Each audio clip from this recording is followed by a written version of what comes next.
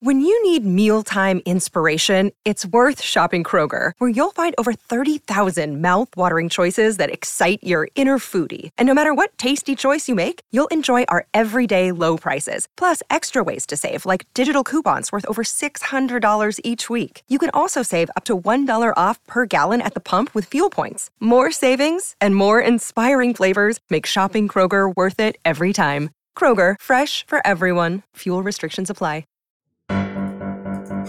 Oh.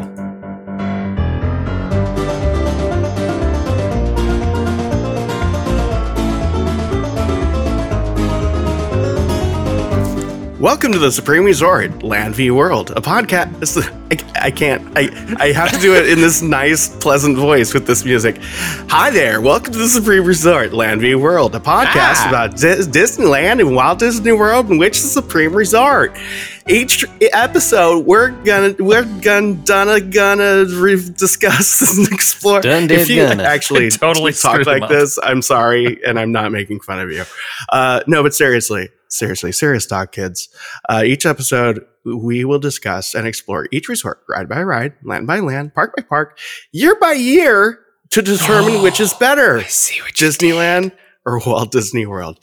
I'm Dan, and thank you for joining me on this quest to help the greater good of humanity answer that very long, elusive question that I said just moments ago. Joining me, as always, from Scraping the Vault, we have Jimmy. Hi. And howdy, y'all. Yeah. Hi, y'all. I have a hot take. Go ahead. Yeah.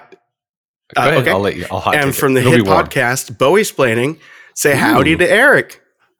Howdy. I live on a mountain. Do you have a Hill Hauser clip ready? Let me find it.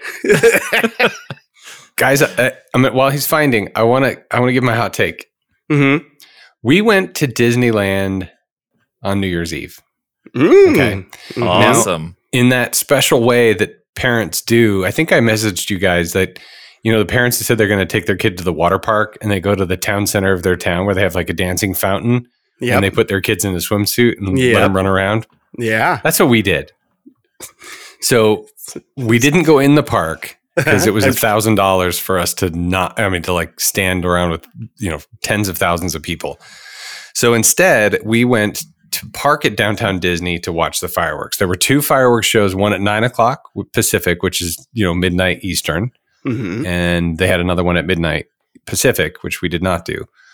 But a couple of things I want to talk about with this is we parked at Downtown Disney. Now we got there around 8 p.m. Okay. My mother-in-law lives about 12 miles from Disneyland. It took us 20 minutes to get there, to get to the Disneyland Resort. And it took us another 20 minutes to get into the parking lot. Now, for those of you who know the Disneyland Resort, the Downtown Disney parking traditionally is near Downtown Disney, kind of the entrance is over there where ESPN Zone and Rainforest Cafe were, right? We parked over on the other side of Pixar Pier Hotel. It took us a very long time to get into the parking lot. When we got there, they charged us $10 because that's how much Downtown Disney is now. It's $10 to park. And then you get 4 hours free if you validate at a restaurant or whatever else. This is New Year's Eve. You can imagine how many people are going here to watch their free fireworks to get their quote unquote water park admission. Right. And when we got to the turnstile, to the money taker, they were not charging. You do not need to validate. It was $10 to park for the rest of the night. Huh. And I was really taken aback by that. And maybe there was some reason money off of that. I know. That was the thing, is like, how are they making money off of this? My thought was like, well, maybe it's because there's so many people. Did you really think that? I really did. It's like, maybe there's so many people that people would get frustrated waiting in line to validate, that people just get really frustrated and complain or whatever. But no, they just charge $10 to park to get a free fireworks show, essentially. We got in, we waited through security, obviously. We got in there and we didn't wait in line for anything. There was no line for anything. We walked into Lego store, not a line. We waited in line for a churro, no line. Waited for a corn dog, no line. Waited to get a carameled apple, no line. There were maybe 200 people standing around to watch the fireworks. It was wow. So everybody was insane. in the park. Everybody was in the park. Why were they all parking at Downtown Disney? Maybe they knew it was $10 to park and they saved their $50 or whatever. But yeah, they probably got a heads up from somebody. Anyway, the short version is we went in, watched the fireworks, got a corn dog, got a churro, got a carameled apple, walked through Grand Californian Hotel, walked around. We saw the new tower of DVC. The lobby, which I really enjoyed. We walked around Pixar Pier lobby, which, it's new. But we really had a nice time. Watched the fireworks. It was a good time. That's nice. You call it a carameled apple. Mm-hmm. Huh? That's Utah. Caramel? Interesting. Yeah. Okay. Caramel? I've never. Caramel it makes dapple. sense. Caramel dapple. What I get is the white chocolate covered with cinnamon sugar dip, but they call it the apple pie, caramel apple. That's a good one. Caramel apple. No, I don't call it caramel. I just call it a caramel apple. Caramel apple. Caramel dapple. And Anyway. in Illinois, we had a brand called Affy Tapple.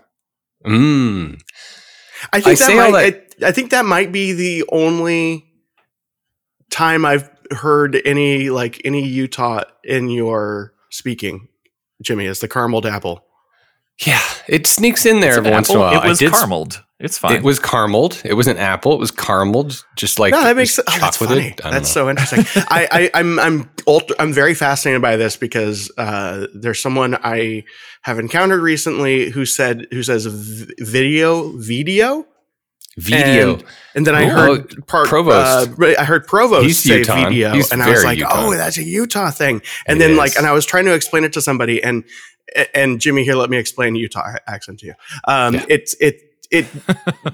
It's not something you even think to hear until you hear one example of it, and Can't then unhear you'll it. hear every example of it for the rest of the time. It's really interesting. Yeah, it's a real deliberate kind of accent where it's like, and most male, we have a lot of Utah listeners. I'm going to leave it alone.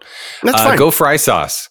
Anyway, so I say, just to be clear, I'm not making fun of it. I'm not saying it to be critical. It's just interesting to me. It's just one of those things. Yeah. By the way, listener, before I get back into it, if you haven't been able to tell yet, this is a sidebar episode. We're doing a year-end roundup because at some point Michael Eisner will say hello to the new year. Happy New Year, by the way. Hello. There it is.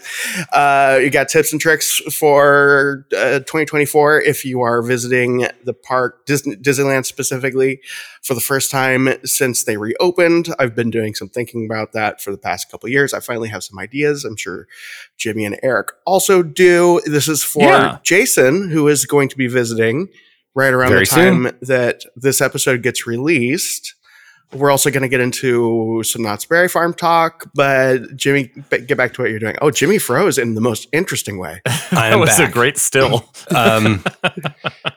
So what I was going to say after all of that, which could be taken as praise and should be, I was standing in the Esplanade between Grand Californian and Disneyland, where all the magic began, looking over and seeing, other hotels and whatnot. And I thought to myself, I like Disney World better.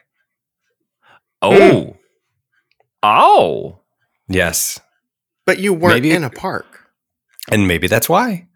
I guess it's the bubble. And I know that you do really like the bubble. I do like the bubble. I enjoy a bubble as well. I don't like it. You don't like the bubble? You don't generally stay in the bubble. True. I have stayed in the bubble. I haven't gone to Disney World that much to have it be something that I expect. So, for example, when I stay, I think one of my current favorites is the Airs in Orange. It's like a 5-minute drive, but it's far. I mean, relatively far from Disneyland. It's not across the street at all. It is not walking distance. No. I like everything is walking distance. Well, yeah. I found myself really enjoying that. For me, it's. I know we've said this on the show before, but it's been a while. I like the idea of okay, now I'm going to go do my Disney thing. It's constant. I like it. I like it being something that it's like a sweet and sour thing. It's like, oh, now I get a little bit of this, now I get a little bit of that, and I get to step out of it, and I get to step back in. But again, I'm not saying either of you are wrong. That's just an experience. And it's an opinion, and it's of the moment. So there's a couple things I want to elaborate on, and then we can move on. So there's a theme park in Denmark, in Copenhagen, which was in no small part an inspiration for Disneyland. It was Walt's sort of realization, this can really be a thing. The attention to detail, the lighting, the attention and focus on horticulture and all that kind of stuff. It is in like a couple city blocks in one of the most unique cities in the world. Disneyland is that now. It's just sort of a thing in a neighborhood. Mm-hmm. And when I walk the couple hundred yards past the buses towards Harbor Boulevard and I see 15 cast members with their name tags on and their uniform, it is just so antithetical to the reason Disney World exists. Yeah. And I don't like that part of it. I understand, Dan, to your point, where it's like, I can be in the real world, and then when I'm ready, I can just go do my thing and get immersed. Mm-hmm. Mm-hmm. I don't like to be reminded of the real world because I'm an escapist, hence the copious amounts of alcohol I used to drink. Let me point that out. Anyway, so yeah, I was just taken aback for the first time, by the way, since we started this show. It was the first time that I stopped and I was like, I think I like Disney World better. Wow. I mean, and the cast members used to have to change before I was left, one of them, right? I had to give their costume away. In fact, you'd get penalized if you took your costume out for that very reason, because you don't want to be seen outside of the bubble or whatever. Anyway, that's all. We can move on. Well, and just I agree we can move on, but just last thing is that what was interesting is that when I have stayed at Disney World property, usually around day 2, I'm like, I can't take any more Disney shit. Sorry. Yeah, no, I get it. And so I need that. I'm like, oh no, it's because it's like, okay, now this is a rendition of Give a Little Whistle in this style of music. Now it's this, and now it's this, and I've heard Be Our Guest 15,000 different ways. Mm-hmm. It's like, I just need a reminder that real things exist. That's all I need.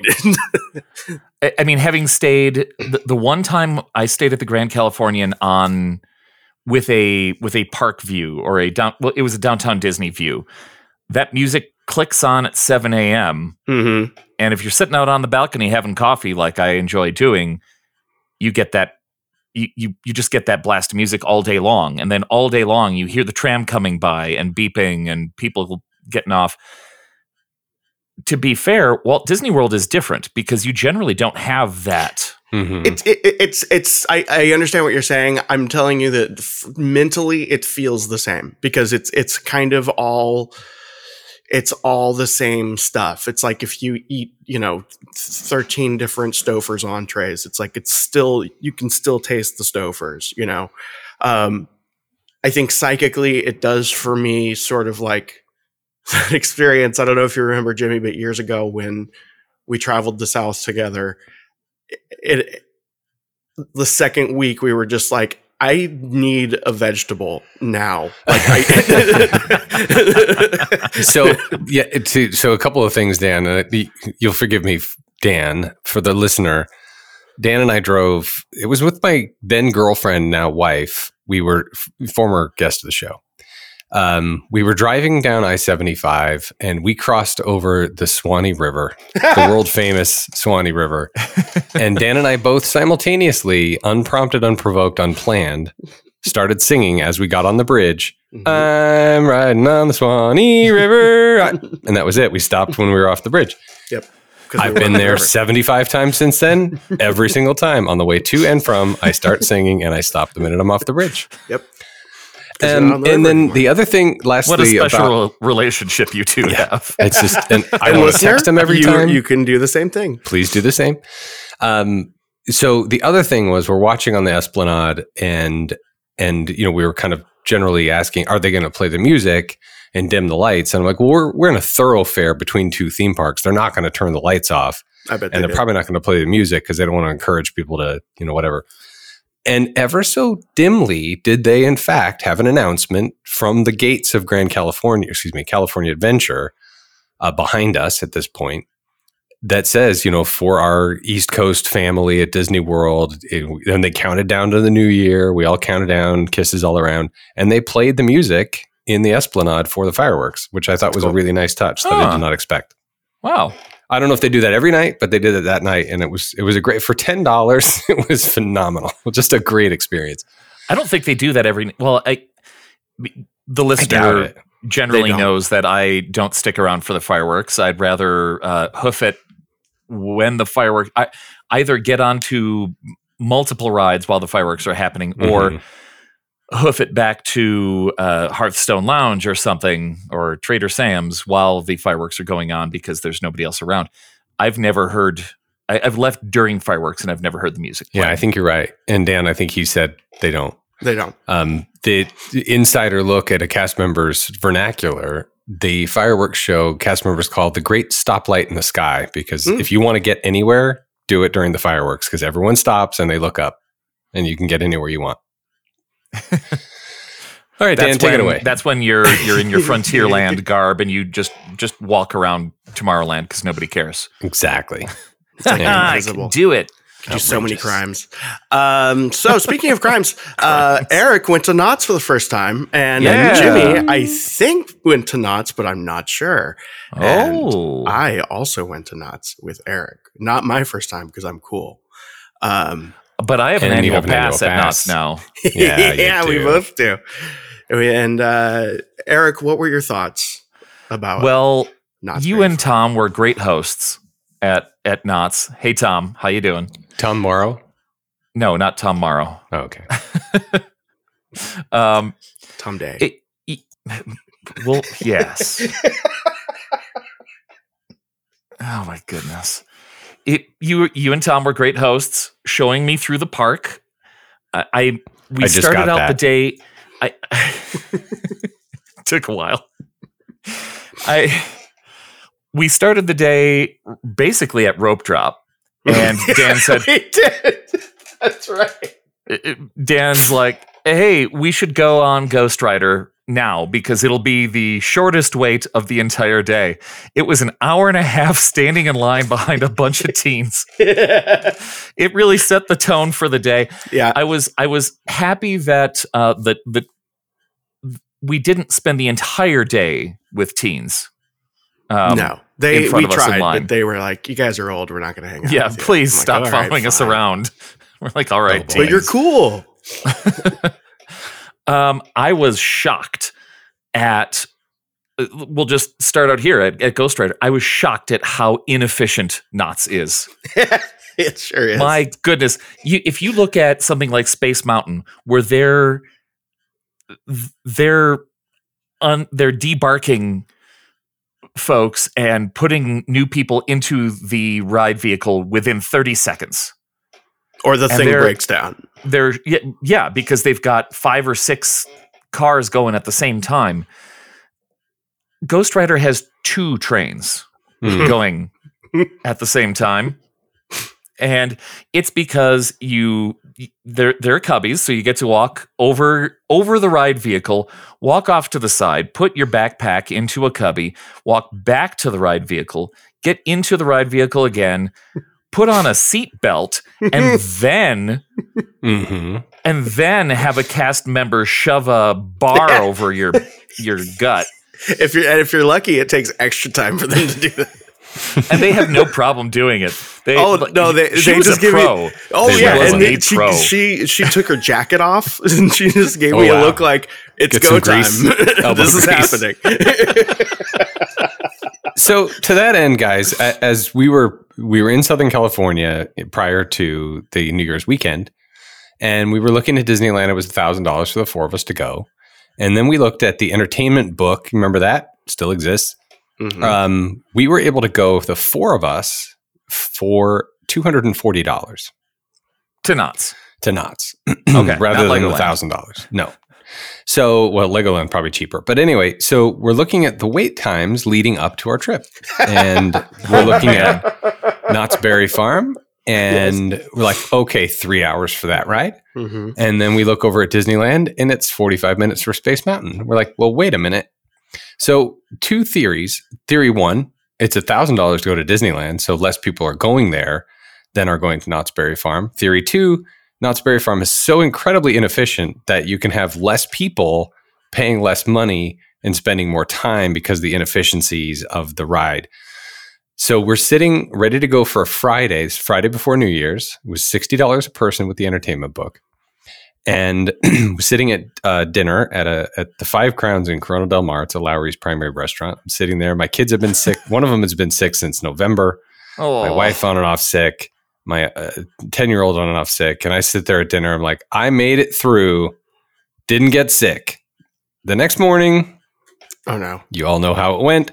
We did not go to Knott's Berry Farm. You missed out. You missed out so much. I know the suspense of the listener, so I'll let you continue. My goodness. And I'm not going to lie, the whole time I was thinking, he's going to hate this. I love a themed entertainment venue. I would have loved it. The kids probably not. The wife would have complained. The last time I went was for the Boysenberry Festival. We didn't do anything except the Boysenberry shooter ride. Mm-hmm. That's all we did. That's all you need to do. Well, there you go. Anyway, continue, Eric. You went on Ghost Rider. It took an hour and a half because there are 2 trains. Right. My goodness. And yeah, we're in this like barn of a line underneath the loading platform, and there's a Mariah Carey music video playing and ads for Coke. I'm like, this is the ads for Coke. This is barely themed, and this is a barn. I'm like feet inside the park, and this is the first thing that we do. And Tom joined us in line. Tom came a half an hour after us and joined us in the line partway through, and then toughed it out for the rest of the ride. We were standing so long that when I started walking up the stairs to the second level where there was more line, thankfully, not as much as there could have been. Not as much as there could have been. Like my knee buckled as I was walking up the stairs. I'm like, oh no, I've been standing still for too long. I was delighted by when we had the idea that Tom could join us in line. All 3 of us at some point, we're in that like Disney good boy mode of like, I don't know if we can do that. We should talk to somebody. Meanwhile, people are just walking through the line. Excuse me. Yeah, families were walking through the line.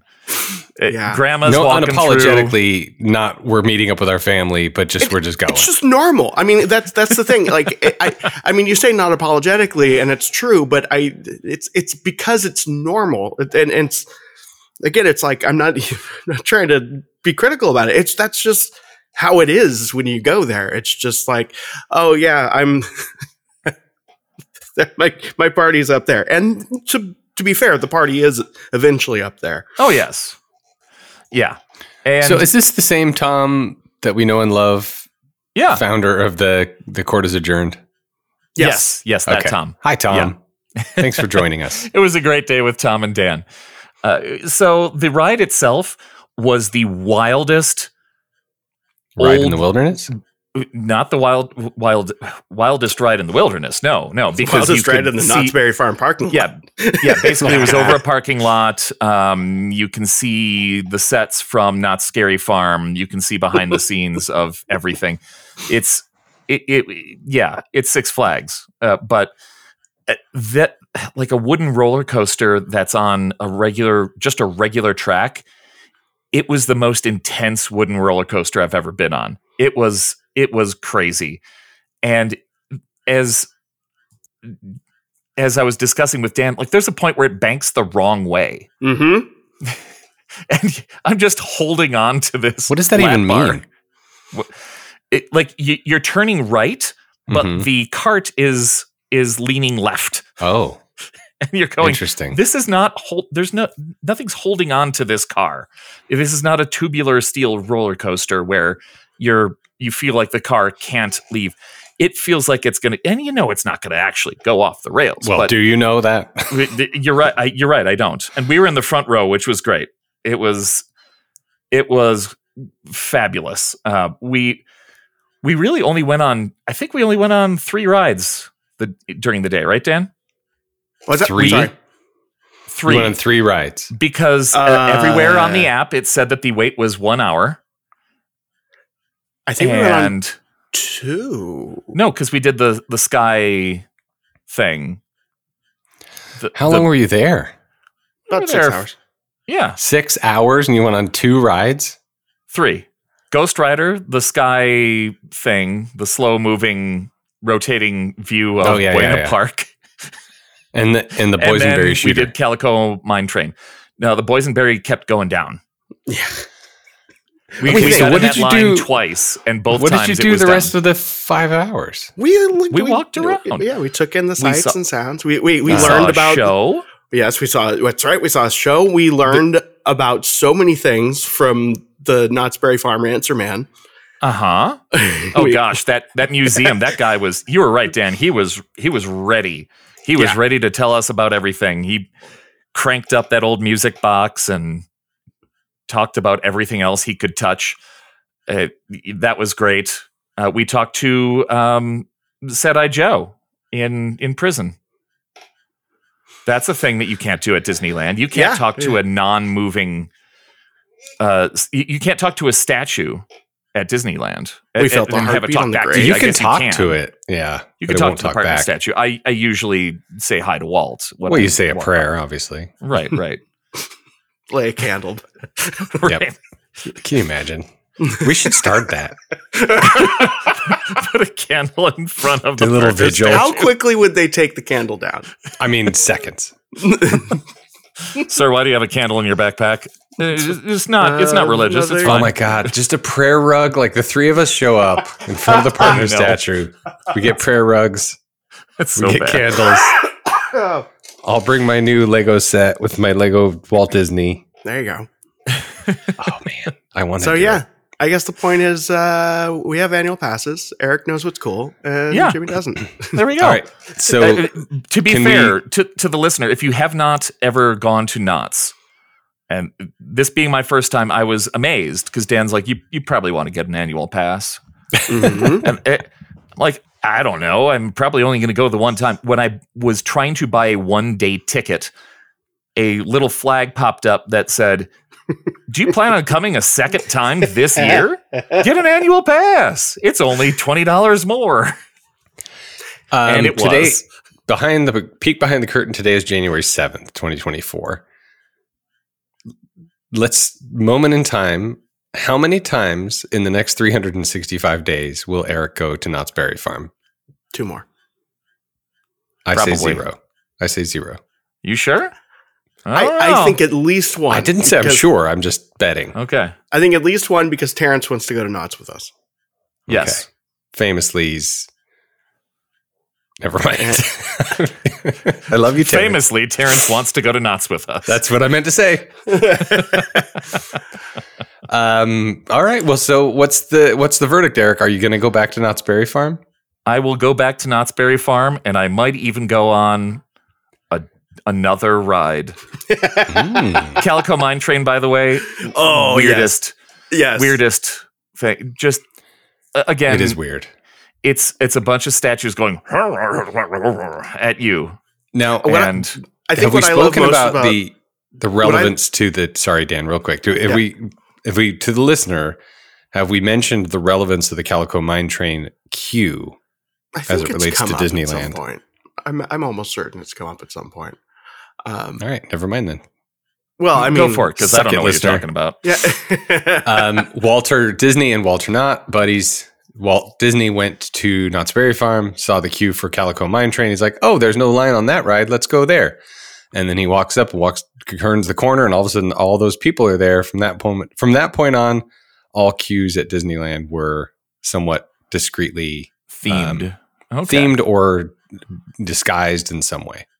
Yeah. That's the rumor. Don't know if it's true. I'm going to go with it. It was Seems also true. posted as a 60-minute wait that took, 15 minutes? And it only took 20 15 maybe. minutes because 3 families walked past us. Yeah. Yeah. I feel like you go to Knott's because it's weird, right? And that's what I was trying to convey is it's like, I can't really tell you that it's good, but it's definitely weird. It's like if Disneyland was Vegas, Knott's would be Laughlin. It's like but you go there for that. Like, I love Calico Mine Train, and what I love most about it, perhaps, is that I'm not sure if the miners are supposed to be scary or mean or you claimed upset. they were happy. I think that Not maybe by they their are. faces. Yeah, very creepy ride, that ride. Oh, it's wonderful. I love it. By the way, Love we did that that. place. We did Calico Mine Train and the Boysenberry game when we went for the Boysenberry Festival with our Knott's friend. Yep. And So, do you recommend it, Eric? Recommend going to Knott's for the irony or for the fun? I might be a boysen boy. I don't know. Oh, I think wow. so. I think you go for the irony and you stay for what fun seeps through the irony, because it does exist. But then you continue staying for the irony, and then you go back to Disneyland. There you go. I did go to Disneyland that night. There you go. I got And back, it's I such walked a in the salve. park. It is such a salve, right? Yeah, it was nice. It was very busy. It was right before Christmas, and very busy night. But then I walked through the park real quick, got on a couple rides. I think that was the night that I did the Space Mountain single rider, where a man got very angry because he didn't realize that the single rider line was a line. He just started walking down the hall, and somebody stopped him, and we're like, no, we all have to crowd into this nook over here. Mm-hmm. Mm-hmm. Eric, He got you very stayed angry. at the new DVC tower, yes? Yes. Can you give a 90-second review? It's very colorful. I stayed on a Tiana floor. I don't know what Nice. the other floors are, but it was really pleasant. It was, I mean, the rooms were more themed than I thought they were supposed to be. Some people have said, "Oh, it's just a hotel."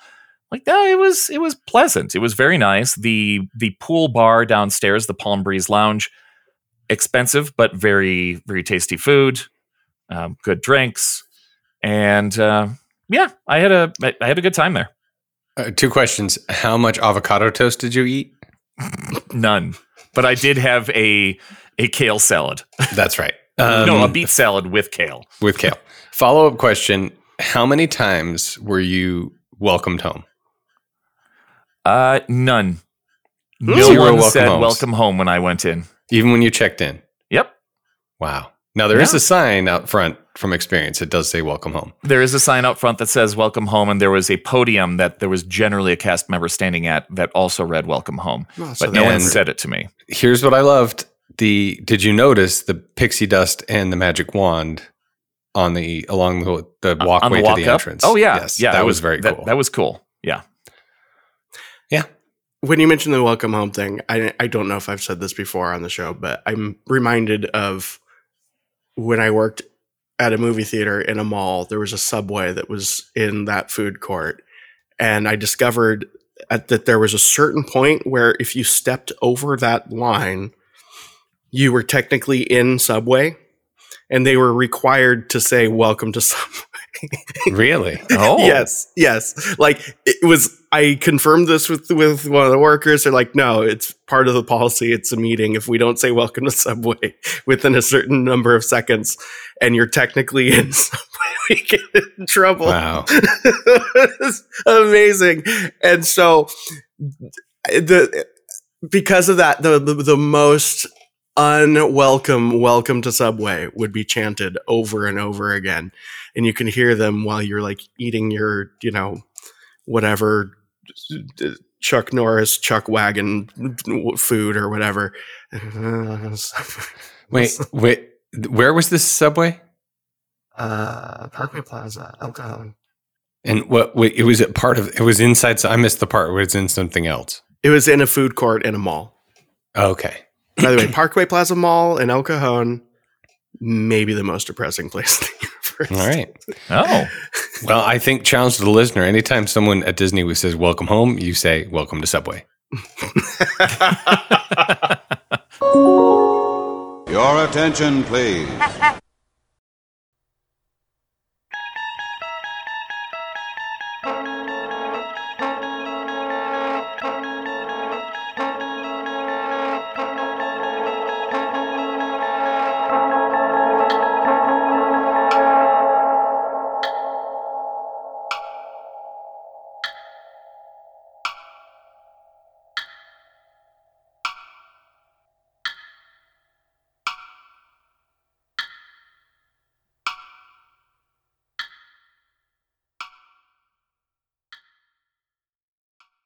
That tracks.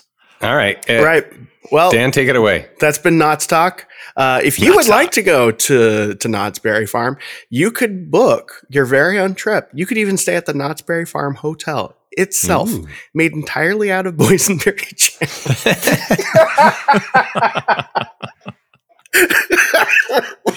Oh, God. Hold on. Jimmy, while I'm coughing. Jimmy, tell us about the hotel. Tell us about concierge. Entirely out of boysenberries. But if you wanted to book your trip to Knott's Berry Farm, you can call 856 Our Ears, and we will help you book your trip to Disneyland instead. Right. So let's move on to our top / favorite stories of 2023. And I also want to save all the concierge talk for the trip that I helped Jason book to Disneyland. He's coming up.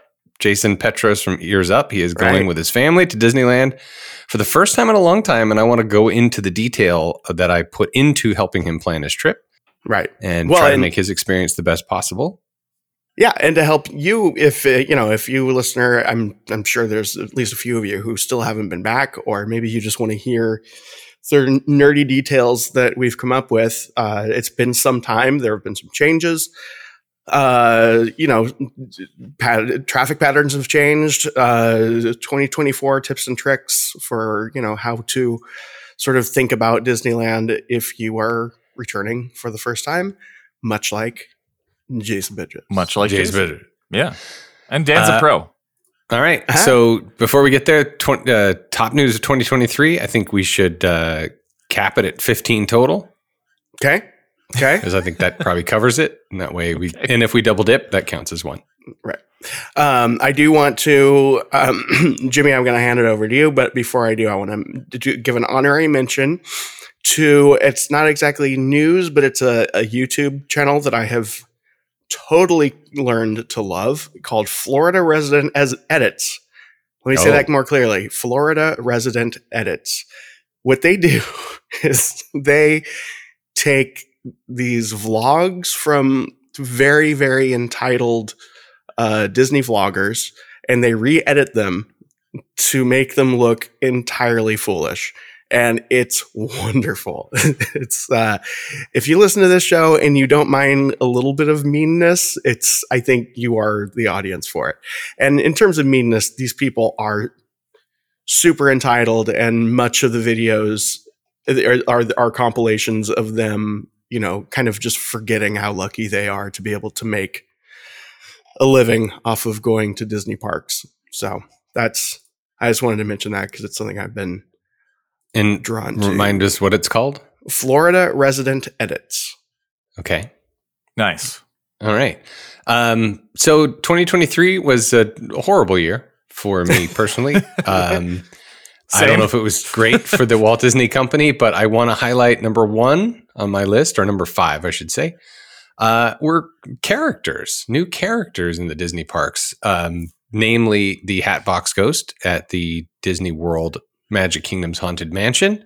The location of the Hatbox Ghost has some controversy because it is placed technically before the seance that conjures the 999 happy haunts. One might argue that he's not a happy haunt. I don't know. Do you guys have a take on that? I get what people have said about that. I don't know that I care. I mean, there's always a floating candelabra back there. Like, yeah, there are spooky things happening before the seance. Right. You just don't see a physical That's ghost. That's true. Like the ghost trying to get out of the the grave, for example. Yes, floating candelabra, the doors. People trying to get out of the doors, etc. My feeling around the clock. My feeling of it is, how else are they going to get the Hatbox Ghost in there? Well, I mean, sure, it breaks the narrative of the ride, but how else are they going to get the beloved Hatbox Ghost in there? I don't know. I don't know the reason they There's explained literally why it no wasn't. other way, Jimmy. Okay. Also, as part of, I'm kind of shoehorning this in, but Baymax is a part of the new San Francisco. Oh yeah. Mm-hmm. Which is delightful.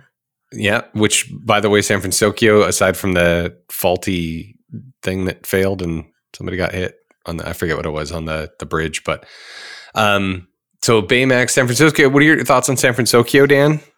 I think that if it feels like it may as well have always been like that is the best way that I can put it. And not in the sense of like, why wasn't it always like this? It's like, yeah, I get why it was what it was. That makes sense.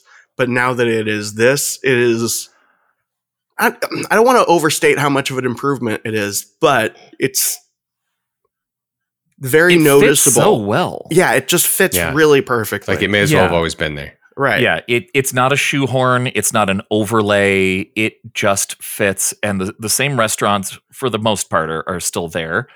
And when I was there, the last night that I stopped in, Avengers Campus was dead. There was nobody there. I went to San Francisco and it was packed. Every single table was taken. There were people everywhere. It's where they hang out now. Yeah. And it being packed kind of adds to the atmosphere of it, which is kind of interesting. Yeah. And you say it's not shoehorned and it's not tacked on, but what's interesting is it absolutely is shoehorned and tacked on, but it feels just like a natural fit. Right. Yeah. Very well designed, very well implemented. I thought it was fantastic. Just scratching the surface, but you've got Moana, of course, that's not the Journey of Water part, but the Moana meet and greet. Figment is back. Mirabelle's at the Magic Kingdom. So new characters. That is my number one highlight for 2023. All right. New year, new you, new characters. I got, let's see, for my number 5, pin traders have been stripped of their freedom at the Disneyland resort. The very clearly unthemed, un-Disney people that set up shop just inside Frontierland. Yes. It was so bad. It was so bad.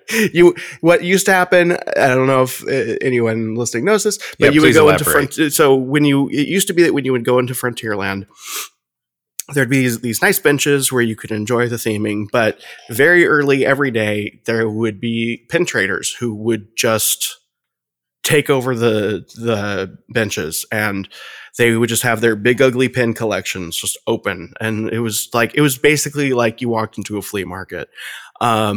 Very unattractive, very not to say anything about the people, it just did not look good. Yeah, I was going to say some of them were pretty good looking. Some of them were butt ugly though. I mean, you've seen people; they range, right? Yeah, that's how people are. That's how people are. Disney in November. What's very interesting is in October, around October, there were a lot of complaints about this being a thing, and then. Disneyland renovated overnight. Guests in shock. They just removed a bunch of the benches, and nobody liked that. So in November, around November, they just decided we're going to come up with a policy here, and they initiated this new policy. And they said, pin traders, you cannot take over the benches, but we're going to give you these nice little standy tables with no seats that are designated clearly for pin trading. And they also added some rules about, it can't be a knockoff, has to be an official thing. I don't know much about pin trading. It's not a level of nerdiness that I have ever engaged with. But apparently there are all of these, there have been knockoffs and it's been a problem. And Disneyland basically said, those benches are ours. Stop it. So is it a revenue issue or is it a distraction from the public issue? Distraction, and I guess some of the pin traders were, kind of unruly if people would try to sit in the benches. Heaven forbid you sit in a bench. Spot. Yeah, there was a lot of that, and these cultures that pop up around these things where it's like, oh, that's Ted's bench, like, well, you are just like, you just know, okay, like a Disneyland gang kind of thing. Yeah, it's like the social clubs. Yeah, that kind of thing. I'm not saying that actually developed, but it's certainly the kind of thing that the same ilk. Yeah, it can develop, and cliques exist, and they can develop over anything. So related, unrelated, and this is not one of the top 15 or whatever, but I read somewhere that they recently did away with, you're no longer allowed to, or they're cracking down on private tours that are non-Disney sanctioned. Right. Yes. Yeah, no, that is definitely, tours. that is going to be the next thing, I think, because it's, you could basically, you can kind of see them, it's like, it's like okay, so I'm too far in it. I'm just going to say, I was trying to come up with a way to connect it to a joke about how if you want to become a personal trainer, you just show up at a gym and wear a shirt that says trainer on the back. And that's kind of what some of these people appear to be doing. Is just like, I'm wearing plaid. Oh, interesting. Well, not really, not really. Okay. But no, there is. They got a flag. I can see. Yeah, there you can if you know what to look for, you can see. It's not. There's not a ton of them, but I'm seeing them more and more because I think getting the VIP tour is becoming more and more popular in itself. Mm-hmm. It's just, I think it's bound to be a thing, and I'm curious to see how that develops. But it's a lucrative industry. I know several people who do it. I've been approached to be one of them. And it's really? I'm one of those, one of the good boys. Like, I would never do that. Like, pay me what you want to pay me. I just wouldn't do it because it's just not right. Right. I mean, I do it for friends and family and stuff, just matter of course. But another thing that I thought was interesting, not to usurp Eric's time, and again, this is not one of our top, but along the same lines, the Disney Dish, the Len Testa and his team, they're constantly in the parks every day looking at, how many people are getting into Lightning Lane and whatever. And they observed that people are being kicked out of DAS for abusing the system. Oh, good. That they are questioning who's in the group.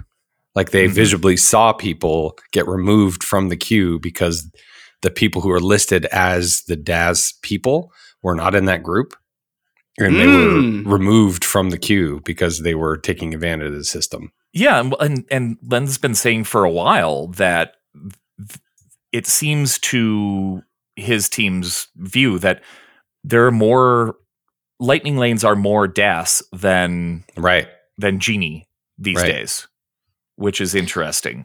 Like, that's a lot. I mean, and I've used DAS Pass with my family. My nephew has Down syndrome, and we have used DAS Pass, and that's fine. But that's really somebody's going to find a way to abuse any system. This has come up before on Ears Up, and Dan, years and years ago, you were part of the conversation that was kind of controversial at the time, I believe. And I think you were saying the same thing, that people are taking advantage of it. I have decided to take the unpopular take on this, knowing that there is another side to the argument. And these two sides are required for the argument to exist, right? I think that my take on it is that, yes, these things will always get taken advantage of. However, it's not. Once we get to a place where we, you and I, common people, not Disney employees, not Disney operations, not people that need the DAS Pass, not people that don't need the DAS Pass, just average ass person, it's best that we don't get into a place where we are starting to take score of the line and go like, I don't think that person needs it. That person doesn't need it. That person doesn't need it, because you don't know. And That's right. You could be right. But I'm just saying that it opens a door that is very hard to close, and is not at all good to open when you start doing that. And it's sort of it's kind of like welfare. It's like, yeah, people are going to take advantage of it, and to some extent, like, that's built in, but there's also some safeguards built in that at the end of the day, we just kind of have to hope and trust that the right people are getting the help, and some of the wrong people, are going to take advantage just by by the nature of it. But if, 3 people take advantage of it, if you were to make a change to make it so that 3 people couldn't take advantage of it, but that one person who absolutely did need it wouldn't be able to have access to it because of that, that's not good. You'll take the 3 people. I'll take the 3. Right. Gotcha. I get it. Yeah. All right. Well, Eric, why don't we move on to your number 5? Well, I took a slightly different approach, and I have technically 10 articles. I'm going to summarize the ongoing waste of time and money that is DeSantis versus Disney.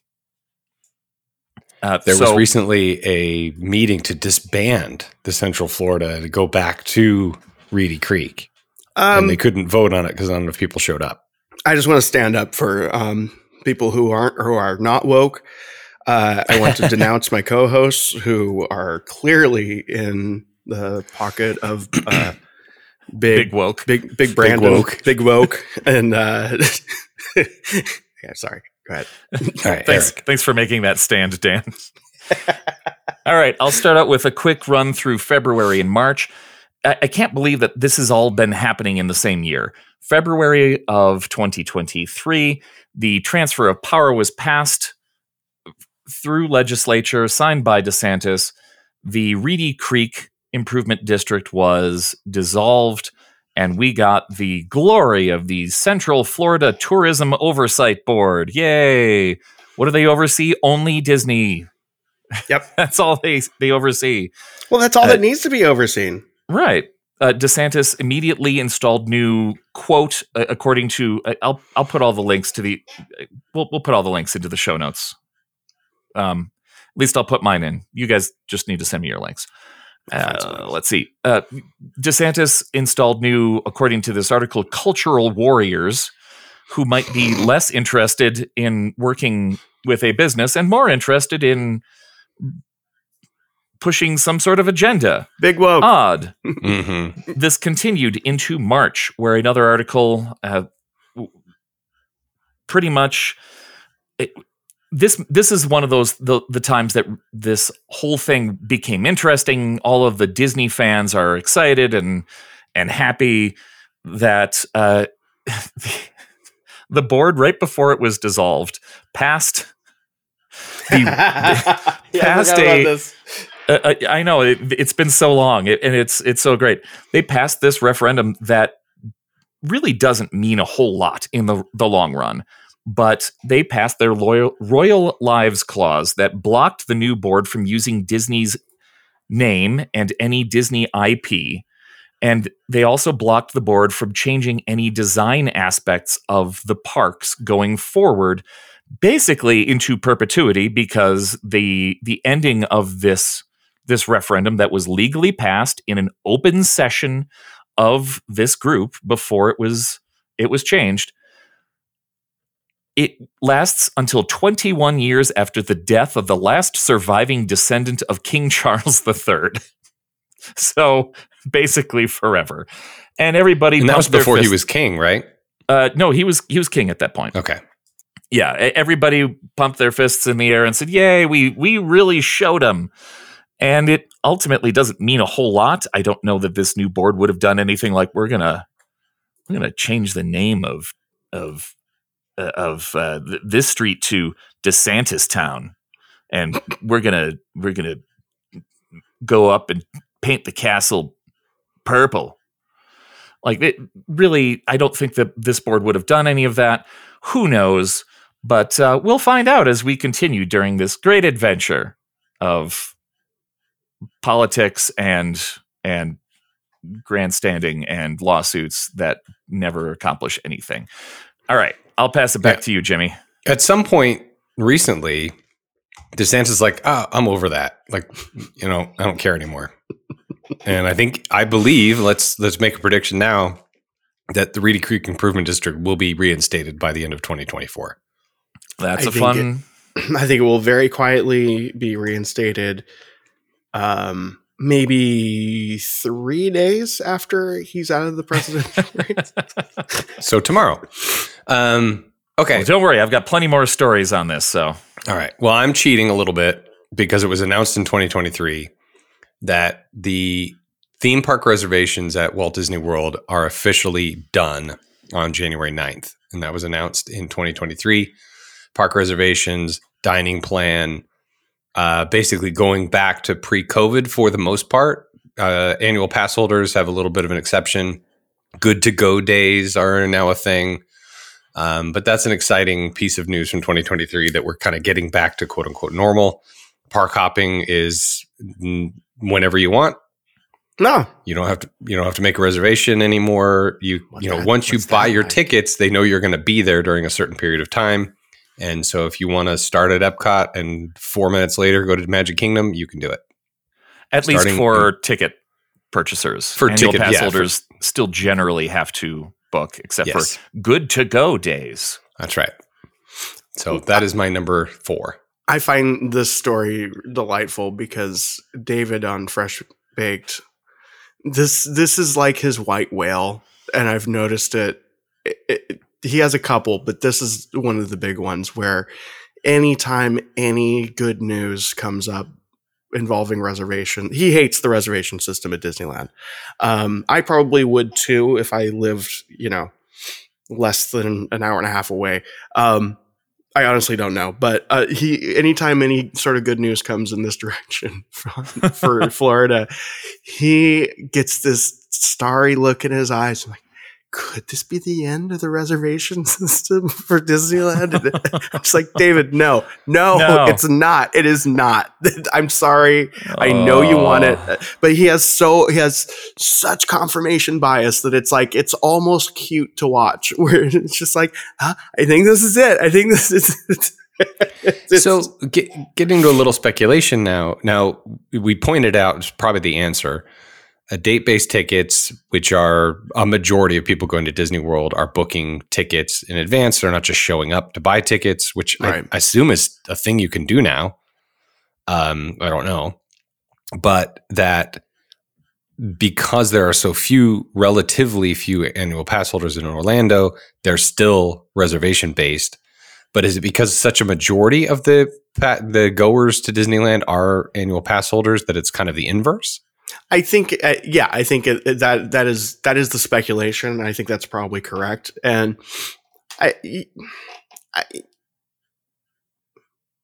they've been doing this thing recently where, they close off the park for annual pass holders during 2 weeks in December. And I think the first year, a lot of annual pass holders thought, okay, well, this will show them. They're going to have like empty streets and they're going to have to close it down and they're going to have to call us each personally and beg us to return. And it was so busy. And that kind of like showed that like, no, the annual passes here, like, yeah, maybe in the middle of like February or something. Yeah, we need it, but we don't really need you. This is really more of a courtesy, and we're happy to do it. Happy sometimes, but like, no, we're still the reservation system is going nowhere, and I think that we deserve it. We know what we did. Interesting take. You cut the line too many times, Californians. Friend of the show, Marie, sent me a link saying, "Oh, we're going to make you a Magic Key holder. Magic Keys are back." Oh yeah, they are. Right. Oh yeah, that's right. This is a 2024 thing, but I opened the link and it says for renewal only. For renewal only. It's like, currently, they're not back. Yeah. No, they're coming. I forgot to put this in my notes, but yeah, they are resuming sales again. Actually, on possibly the day this episode is released, if that is January 10th. Congratulations. Yeah, no, all the tiers are going on sale. Who knows for how long? 15 minutes. But possibly. But yeah, I think that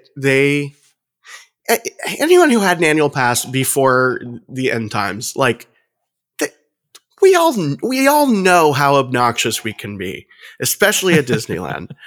And I really think that Disneyland specifically needs to always have some way to keep us in check, or we will become obnoxious again.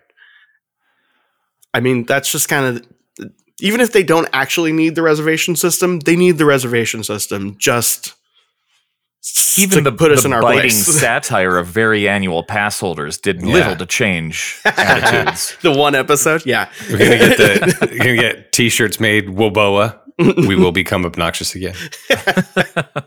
Woboa. Sorry, Dan. Let's see. Your turn. No, that's fine.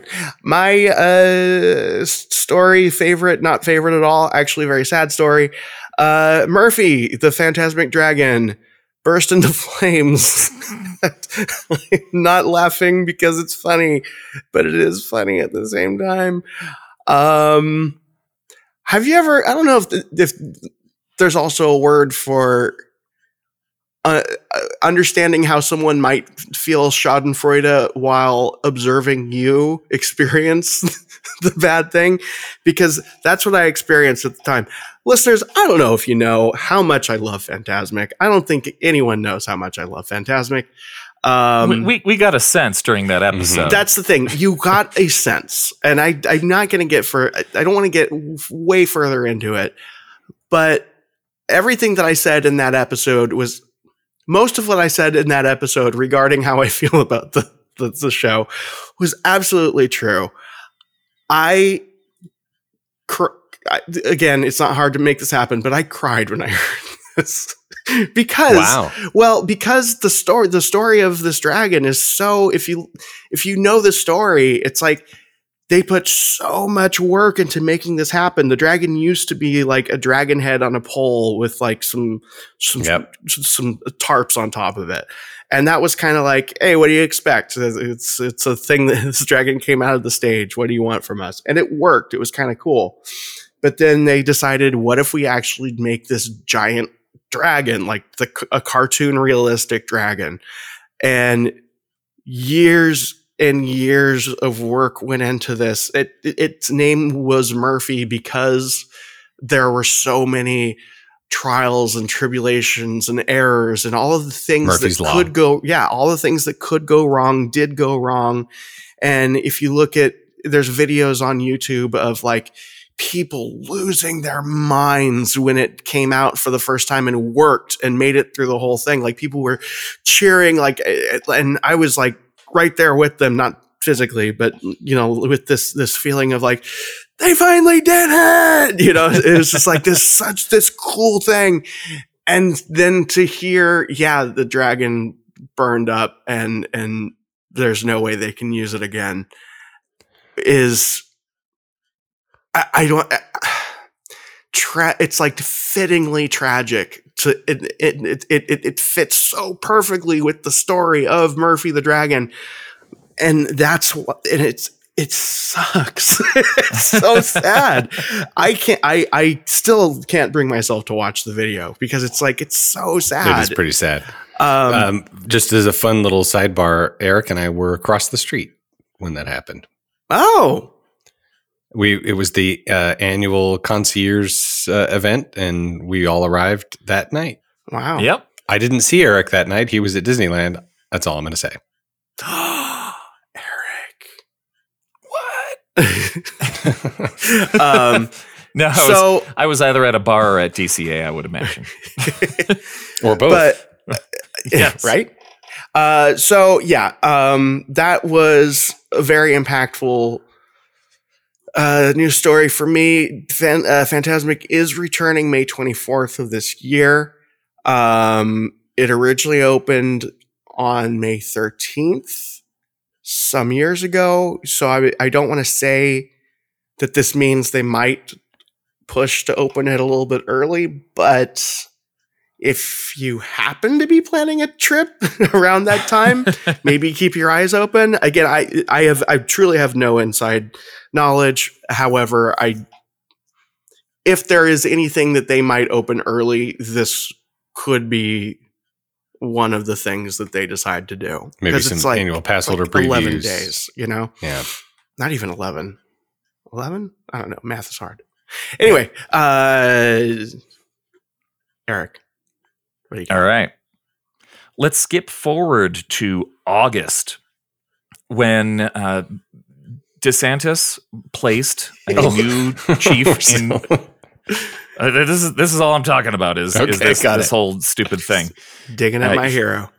He installed Glenn Gilzine, who is the head of the Florida Ethics Commission. He was still in charge of the Florida Ethics Commission when he was placed in charge of the new Central Florida Tourism Oversight Board, which I still have to look up every time because it rolls off the tongue. Just flows right out of my brain the second I say it.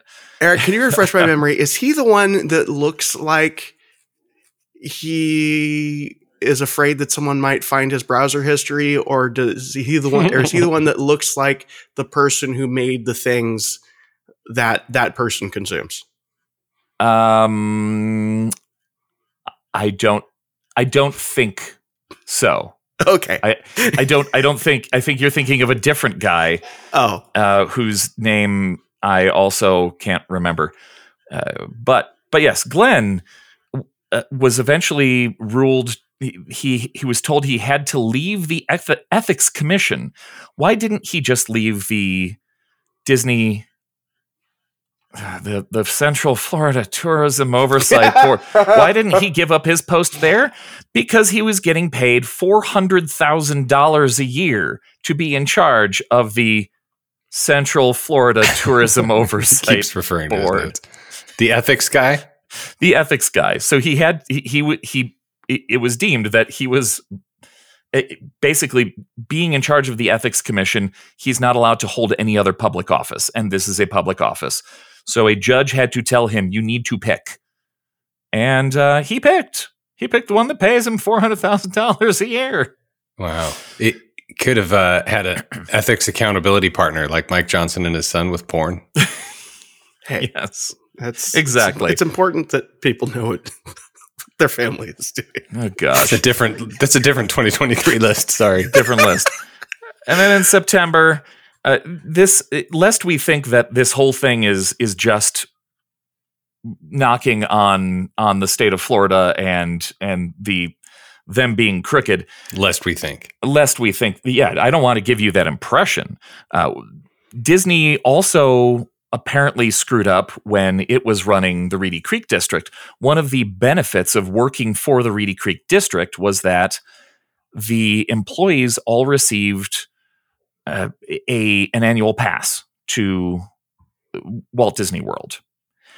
And unfortunately, Disney didn't realize that there are tax implications for this. There is a monetary value associated with this. So essentially, they should have taxed this. So the district was deemed to owe $2 million in back taxes. And it's still ongoing how that's going to be fixed up. The board has changed the policy. They took away that benefit for employees, saying that, well, some people don't want an annual pass to Walt Disney World. So now they promise a $3,000 allowance for all employees, but they can't give that to any of the union workers who are working at the district because they have to finish the back tax issue first. So all of these people who just renegotiated a union deal are not getting any benefit related to the parks, and now they're mad again. So that's a fun thing that's still ongoing since September. By the way, Eric, I thought your answer to my joke question was a joke answer, but it was actually accurate. He is neither. Yeah, I think I know the guy you're talking about. I know the guy you're talking about, and I can't remember his name. He was the chairman for a while. All right, well, let's move back to Disney World. Tron Light Cycle Run comes to the U.S. It was a Shanghai Disneyland attraction that came to Disney World on April 4th, 2023. When did they start building it, Jimmy? Sometime in 2014. It took, 1986. COVID and et cetera, but in short, it'll take Universal less time to build an entire theme park than it took Disney to build Tron Light Cycle Run. I just want to introduce into the tomes of show lore that the Tron Light Cycle was originally they started working on it originally to coincide with the release of Tron. The release of Tron Legacy. No, Tron. Oh, the original Tron. Yes. 1980, whatever. Yeah. That's right, 86. Anyhow, so Tron Light Cycle Run, was it worth the wait? I don't know. It's a 60-minute or 60-second attraction. One of the first Disney attractions to require you to put all your belongings into a little, not a safe, but like a little locker. A Knott's cubby. Yeah, well, it's a little more efficient. It reminds me a lot more of what they do at Universal, where they have a little, like at Velocicoaster, there's a little cubby. You put your stuff in, on your way back, you take it out. And Light Cycle Run opened April 4th, 2023. By the way, Velocipaster is apparently a movie I should watch. Anyway, I have heard of this movie. Another story I got. The bear, the Magic Kingdom bear. The bear. Oh, the bear. That's right. I'm including this as an actual delightful article or a delightful story for me because we got to hear / read the media cover this with so many puns and so many jokes about how, like, you would think it was from the Country Bear Jamboree or from Splash Mountain. It's the dumbest level of journalism, and I love it. I'm here for it. I consume it. Yum, yum, yum. It is the best. And I don't remember what episode it is of Scraping the Vault.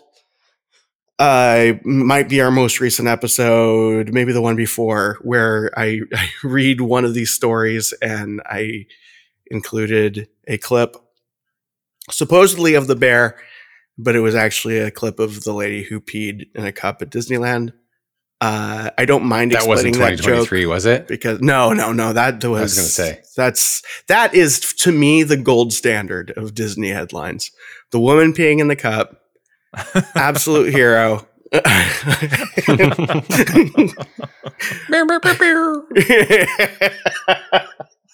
Because she's there it is. Yes. Because she you see, she's a teacher, a speech therapist. Mm-hmm.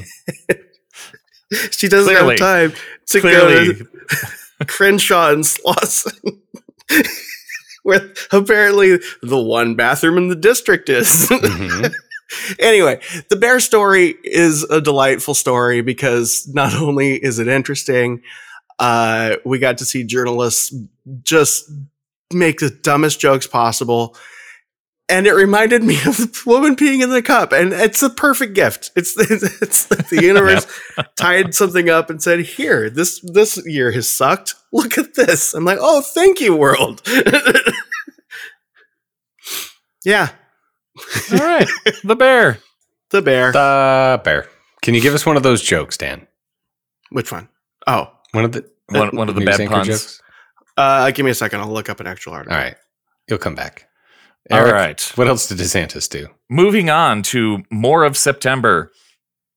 It was announced that when it comes to the ongoing legal battle, that Disney has to pay legal bills on both sides. That's right, because the Central Florida Tourism Oversight Board is entirely funded through taxes. they're essentially paying both sides. Disney pays 86% of the taxes that fund the Central Florida Tourism Oversight District. And it is spending millions on legal fees. It's estimated that in this fiscal year, which for Disney is October, starts in October, they will pay $4.5 million on the district side, not even on their own side.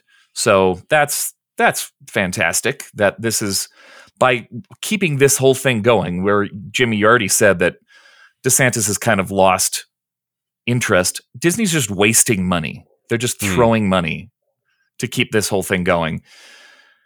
And then by the end of October, it was announced that over 40 employees have left the board. The board chairman says the vibe's real good. They've got a really, really great culture going on, but a third of the people have left. The Orlando Sentinel estimates that more than 350 years of combined experience, not a third, sorry, a tenth of the district have left, but 350 years of combined experience. We're talking people that have been part of the district for many years. Everybody's leaving. But the chairman says, hey, the vibe's good around here. It's fine. Yeah. I think he wants to see the Country Bear Jamboree, quipped one state officer. No ticket, no entry. You don't get free rides. Nice. Nailed it. Delightful. Yeah, good job. Okay, well, Epcot is new again. So Epcot Future World, formerly Future World, now World Celebration, is officially open. That includes Walt the Dreamer statue, which, there's some controversy on the layout of that, but it's a nice statue. He's on a bench. He's not in the center of the bench because Walt would never put himself in the center. You have, so this is a line from The Simpsons. The former Future World's very name had grown ironic. And as The Simpsons put it, it was how the 21st century looked in the early 1980s. It's true. Anyway, pretty much. Yeah. So Walt the Dreamer, the fountains have been there for a while now, but it's kind of opened up. There's some trees. There's some lighting in the ground that after the first pressure wash stopped working. It's just general. We're back in it's the Pressler days of Disney World, I should say. You've got Luminous, The Story of Us, Moana, The Journey of Water.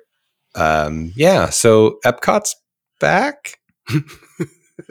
Well, things are open. Yes, things are open. And I think outside of they're opening in 2024, I think they're opening what used to be Innoventions West. I want to say, what do they call it? Now, Communicore. I think they're calling it Communicore again. Yeah, Communicore. That's effectively it's a meet and greet, which is what it used to be. It's just a new building. But that'll be kind of the end of the new Epcot. The 2022 saw the Guardians, but now we have 4 worlds: World Discovery, World Celebration, World Nature, and World Showcase. So maybe a little more thematically consistent, but yeah, Epcot's done. Epcot is done. I got here's something you've never heard of: Splash Mountain closing. Oh, this falls into that category of the gift that keeps on giving. I don't think we need to go further into it. We've talked plenty about this, but if I'm putting together a list of top 5 favorite / most interesting stories, Splash Mountain closing and all of the things that have been surrounding it have been a delight. And I'm sure that once Tiana's Bayou Adventure opens, all of those people will be very reasonable and they will ride the ride and they will say, you know what? I think that this was a good idea. Grand. In maybe Tom Corliss listens to our show news. they were talking about a new fixture that was put on Tiana's Oh Bayou yes, Adventure. I saw that. Yeah, You saw that with yeah. the not the windmill. What do they call the weather vane? Yeah. That was handmade by a Louisiana, been around for generations weather vane guy, and he just went on and on about how you should not judge attractions before they're opened, and you can tell he's feeling it. You can tell that like it's maybe getting to him a little bit because that some of the negative comments are like, hey, calm down. Because then he's like, yeah, you don't get mad at attractions before they open. You know, see like Mickey Minnie's Runaway Railway, like I hate it now, but I didn't hate it before it opened. Right. Just giving it a chance to breathe. Yeah. No, he what he said was actually, I think, kind of responsible, and he clearly knows that his fan base is part of the problem. But then he followed it up with just like, I mean, yeah, it's probably going to suck, but yeah, exactly. I love that you two still hate listen to Corliss. Hate watch. Hate watch. There's a difference, Eric. Come on. Exactly. I don't listen. You stare vacantly at the screen. Right. As he stares vacantly back at us. Yes, exactly. Anyway, so yeah, the Tiana's Bayou Adventure closed. Yeah. Sure. No, wait, sorry. It's Splash Mountain. I'm like, what joke are you making there? No, I did not do that on purpose. Yeah. It's just a log flume ride, people. Like, yeah. I just want to say, some early reports are saying that Iger has called parts of it, quote, boring. And I really hope it's not. I hope it's everything that it needs to be to shut these idiots up. It's like it can't win in a way. Like no matter what they do, these morons are going to find some nitpicky thing. I hope it's good. That's all I want to say. You know what? I'm sure it will be. I think just I think back to Tom Corliss's point, the fact that they're putting that level of nuanced detail into it, like hiring a guy who'd been doing this archaic trade for, part of generations of people, that the amount of level of detail, which is what we love so much about Disney, are those, intricate, no one will ever notice details. Right. Yeah. Right. It's a good sign. Yeah, that's very good. Yeah. I mean, we could do like a whole thing on weather vanes. Maybe that's we sure could. That's something I discovered only in our Village House episode, ironically. Right. That weather vanes are a thing. Oh, they're everywhere. They're like the popcorn guys in the popcorn at Disneyland. Like everyone's a little different and they all have a story. The roasty toasty. Roasty toasties. That one. Yeah, I still think that Disney World is going to get the version that they're planning for Tiana's Bayou Adventure, which I suspect might be kind of underwhelming, and then Disneyland is going to get a better version. That's been my prediction for the whole time. Sure. Well, thematically, it makes more sense because they're annexing Tiana into New Orleans Square, right? And until they they're do keeping a New her Orleans in Square Critter Country. No, they're not. That ride's going to be in Critter Country. Why won't I thought? Like, what else would be in why are people finding it easier to believe that Winnie the Pooh is going to be the only ride left in Critter Country? One side of the street, Critter Country. The other side, New Orleans. Yeah. Well, aren't they doing that with the theming of the ride though? Like the left half is going to be more New Orleans foodie, and the right half is going to be more crittery, like Matterhorn.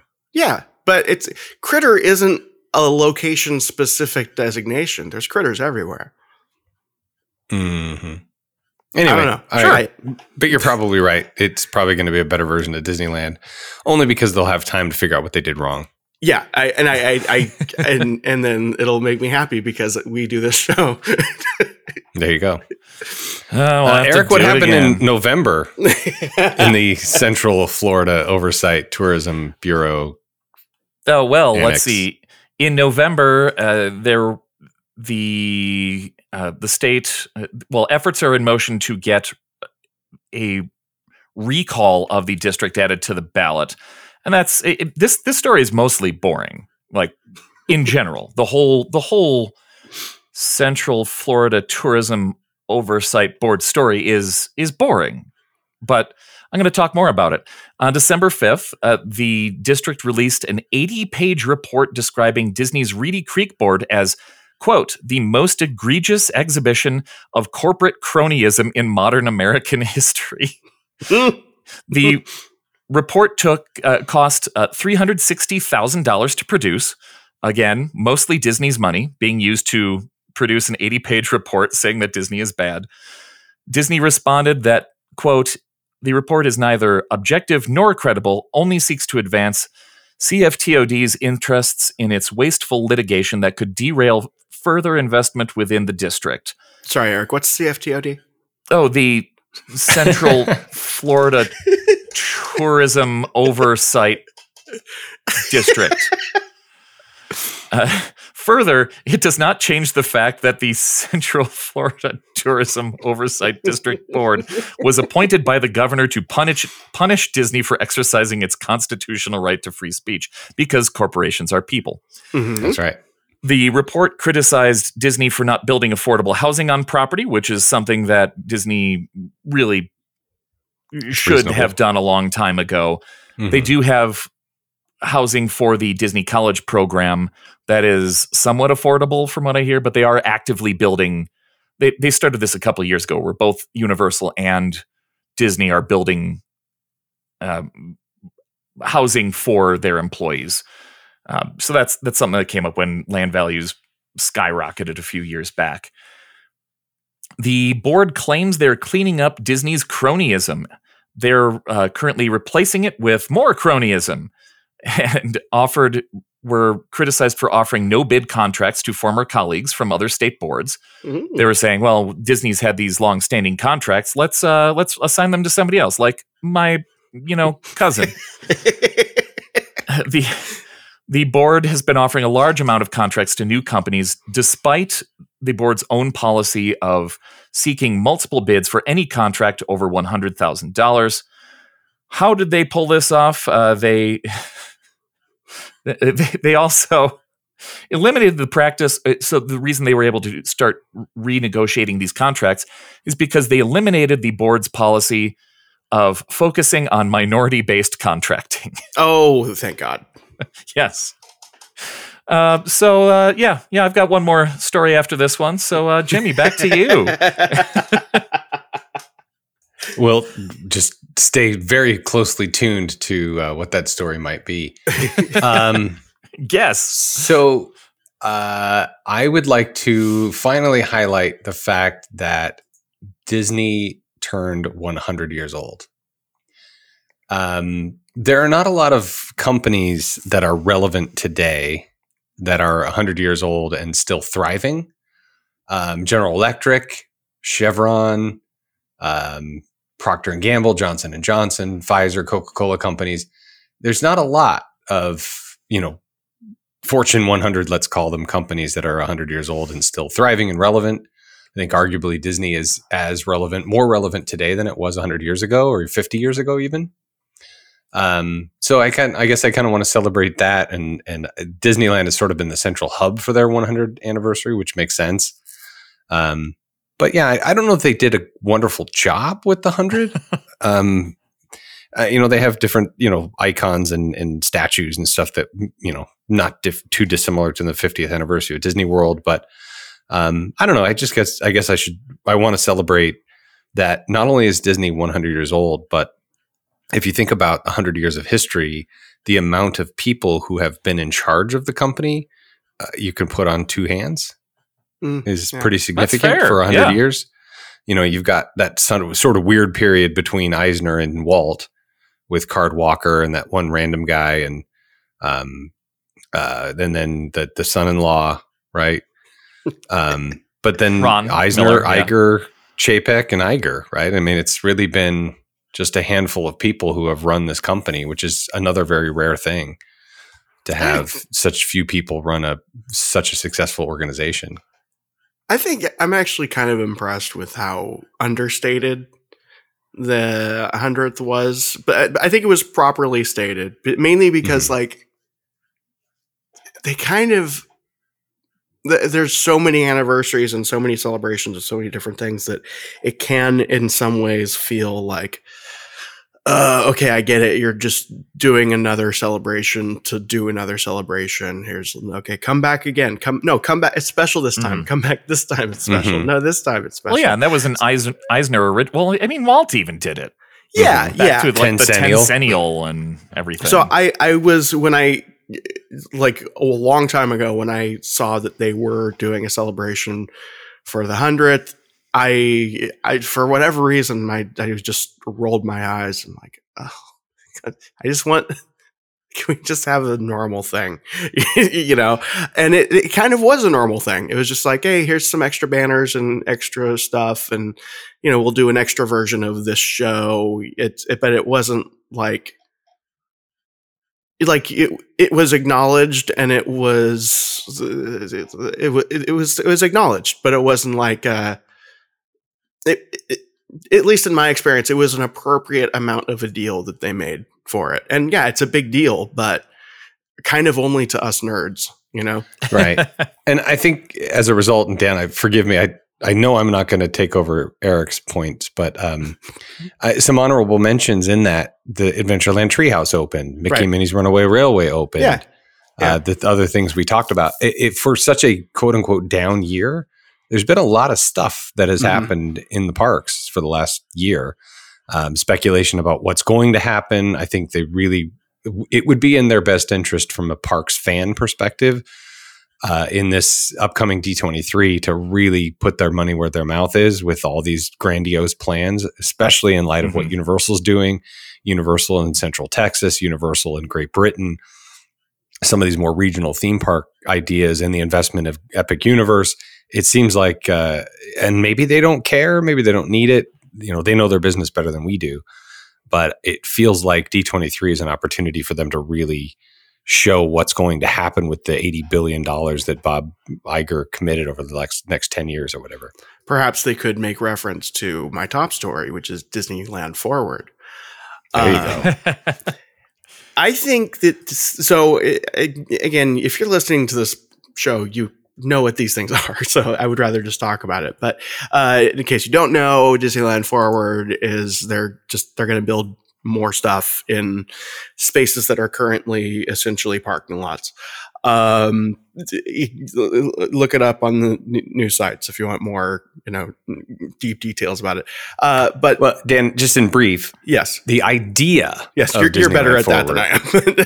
The idea is, hey, listen, Anaheim, these areas are not zoned for theme parks, but look what we could do with the land we already own if you allow for us to zone this thing for a theme park, effectively, or for whatever we want.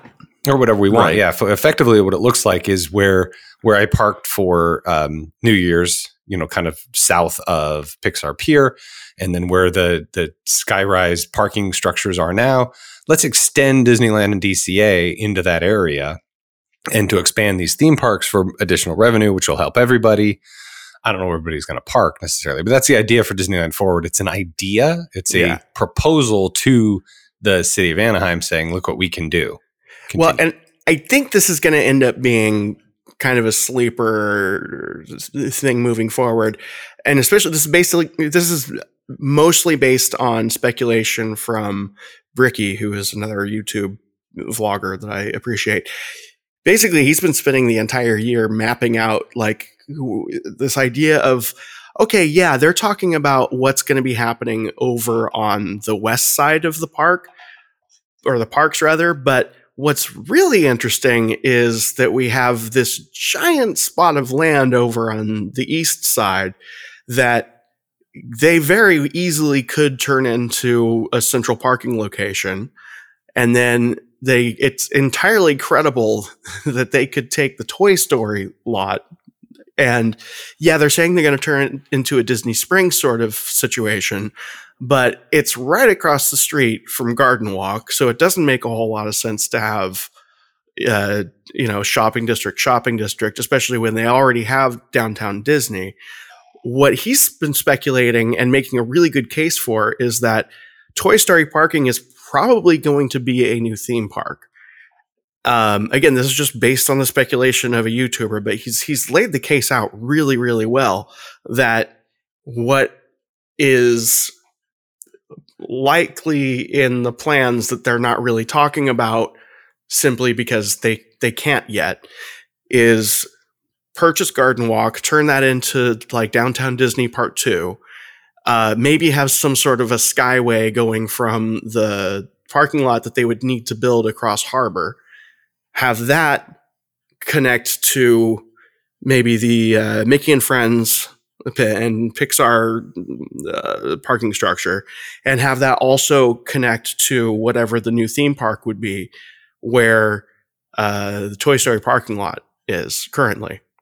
And Eric, when you told me what you had learned about things that are coming, according to my plaid on my last trip, I did the tour of Walt's apartment. He said that the Toy Story parking lot is already done. Like that's approved, it's passed, it's going to happen. He doesn't know what is going to happen, but he knows that something is going to happen with it. And the other properties, he goes, I don't see any reason why this wouldn't happen eventually. So I had this conversation with my family when we were there on New Year's. We were talking about Disneyland Forward. I wonder, does the walkway to said expansion go under Disneyland Drive or over Disneyland Drive, and how do you theme it? Huh. Oh, that one, that's I think it goes over. Mm-hmm. Like Downtown Disney does. Yeah, and I think that that's a very effective way of going over it, but I think they'd have to enclose it to keep out the sirens and all that stuff. Maybe. I mean, the hardest part is going from what I would imagine would be Critter Country to whatever they extend from there. Because how do you justify a bridge over like that's I know it's just out. I have no way of conceptualizing how they're going to figure out how to do that. I trust that they can and will. Mm-hmm. But then it's also there are so many questions. I'm very, very I'm curious to see how they solve these problems, because then it also becomes, well, do you have an additional exit in that direction that takes you out to? You kind of have to the hotels. You right? might have to, or do you have like? This falls into that category of like, and I think I've talked about it before on one of these shows, where like, what I don't like about how debate is happening currently in our culture is it becomes like, well, if you can't figure out the answer, then that means it's not going to happen. It's like, I truly don't know. It's not my job. But I trust the people that do have the job. I think California Adventure, that's way easier because it's just like, hey, look at the freeway or whatever, but there's a conference center. Yeah, it's like, welcome to California. This is Disneyland Drive. It's an interesting thing, but I do think that the more thought I put into the bricky direction of Toy Story parking lot being a third park, that becomes very interesting, because then what happens with Garden Walk? And it's not big enough for a theme park. What's that? It is big enough. I just parked there. It's not that big. It doesn't seem that big. If you look at the acreage, and again, Bricky did the numbers. I'm not gonna and I didn't write it down or quote him, but it is at least as big as California Adventure was when it first opened. Mm-hmm. And what could go wrong? Well, right. But then, Eric, didn't your plaid also say that Tron is happening and Pandora is happening? He has no more details on what the Pandora experience is going to be, but that is definitely going to happen. And he also has heard it confirmed that there will be a Tron something. Right. And I think that the Pandora thing is going to happen where Toy Story parking lot is. That's just speculation on my part. But and also Tron, they don't have the space. Unless they have it in DCA. Get rid of monsters. Get rid of all the sound stages. You got the room. Yeah, those Maybe. two giant warehouses are that's true. Yep, you got the room. pretty big. I don't know. It's all just speculation. I Point don't is know that Disneyland Tron would work Forward. there. I mean, it's better than nothing. What does? Yeah. I think mainly my main point is that Disneyland Forward is a story. It's something that happened. It's something that will be happening, and it's something that I think will be developing in really interesting ways going forward. All right, Eric. Well, the latest salvo, Disney filed suit on December 22nd against the Central Florida Tourism Oversight Board. But they are now complaining, as of December 26th, that their request for public records as part of the suit are not being returned in a timely manner, which is required by Florida law. Now, what's interesting, the board members state that they are allowed to choose what they give out because they use personal devices for the job. They don't have state assigned computers and phones. They use their personal equipment for the job. So they don't have to give out everything because then they'd be giving up personal information. The only one who does have to give out everything is the board chairman, who, as we recall, makes $400,000 a year. So he also gets a free computer and phone. That's the latest. It's still ongoing. This is the weirdest thing. Ultimately, nobody has tried to push anything crazy. The Central Florida Tourism Oversight Board District has not. They haven't tried to do anything. They have approved things. They've done normal board work. Sure, one time DeSantis showed up at a board meeting. One time he showed up at a board meeting and made a statement that, maybe we could make another theme park here. Or maybe we could have tolls on the roads. Or maybe we could make a prison. Well done. And of course, I could almost hear you wearing heels when you did that. No one wants any of that. Tolls on the Disney roadways? No way. Like, none of this is ever going to happen. The board, despite being cronies, they really, like most boards of things, haven't really done much of anything other than, all right, let's approve that pothole repair. Okay. All right, good job. Congrats. We did it. Let's all go home. Let's all go to Waffle House. So there we go. That's my saga for the year. Another thing I heard on the Disney Dish is they were talking about the short takeoff and landing, or STOL airport. The STOLport, yeah. It's still there. It is. And it's on Google Maps, just east of the Transportation Ticket Center. It's called STOL Drive. Short takeoff and landing. You see the old terminal building is still there, and basically they just park a bunch of storage there. But there's a runway that still exists. Yeah, I've seen it. You can see it from the monorail. Yeah, like you said. And we should do that someday. We should do STOLport versus the Disneyland helicopter pad. Oh my God, yeah, totally. One still exists. And then they said, which I have a hard time believing, is they have grooves in the runway that when the airplane lands, it plays When You Wish Upon a Star. Oh God. Oh, apparently that's gone now. Yeah, I think they said they got rid of grooves. it. I just still have a hard time believing it. Anyway, so that was 2023. I think that's absolutely true. I mean, could you hear it over the jets? I mean, yeah, you're in a plane. You're in a small. It's a small plane, I guess. Yeah. I don't know. It's a small plane after all.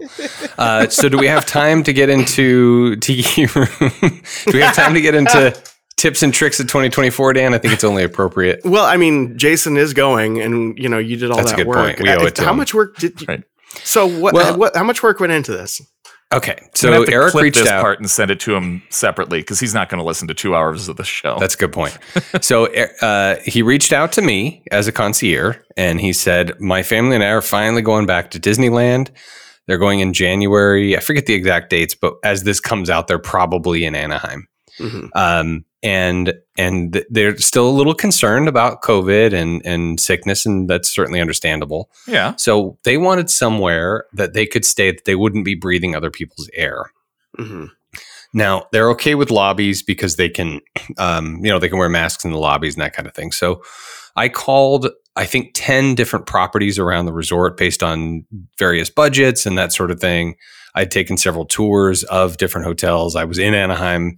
And so I took it upon myself to go through some of the other hotels and take some room tours and that sort of thing to find out what would be the safest for their family. The perfect room for Jason and his family. For Jason is exactly the ideal situation. Okay. You could stay in a VRBO. Obviously, you're only breathing your own air. So we looked into some of those. There's a Residence Inn across the way.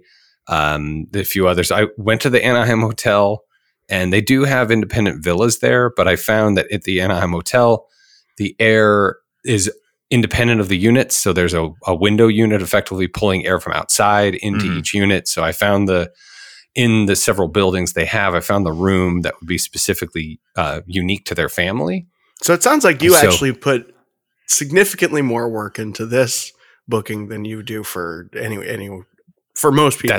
That's fair. He is our parent podcast and all that stuff. And the reason we are concierge supported. So anyway, we found it, booked at the Anaheim Hotel. I got a specific room that we isolated for them. And we have the room number specifically, booked the hotel, spoke to the front desk and the management, and they have that flagged for their family. So that's the room they're going to get.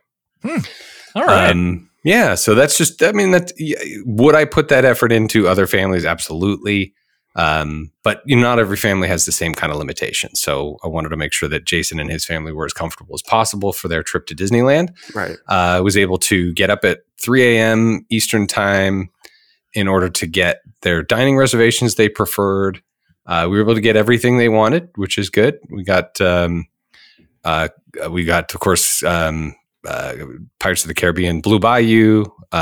We also, coincidentally, they also wanted Cafe Orleans. We did that as well. I got the breakfast buffet over at Goofy's and Lamplight Lounge. So we were able to get all the dining reservations they want, which is Blue Bayou and Lamplight Lounge. I can tell you from experience, those are both very hard to get. Yeah.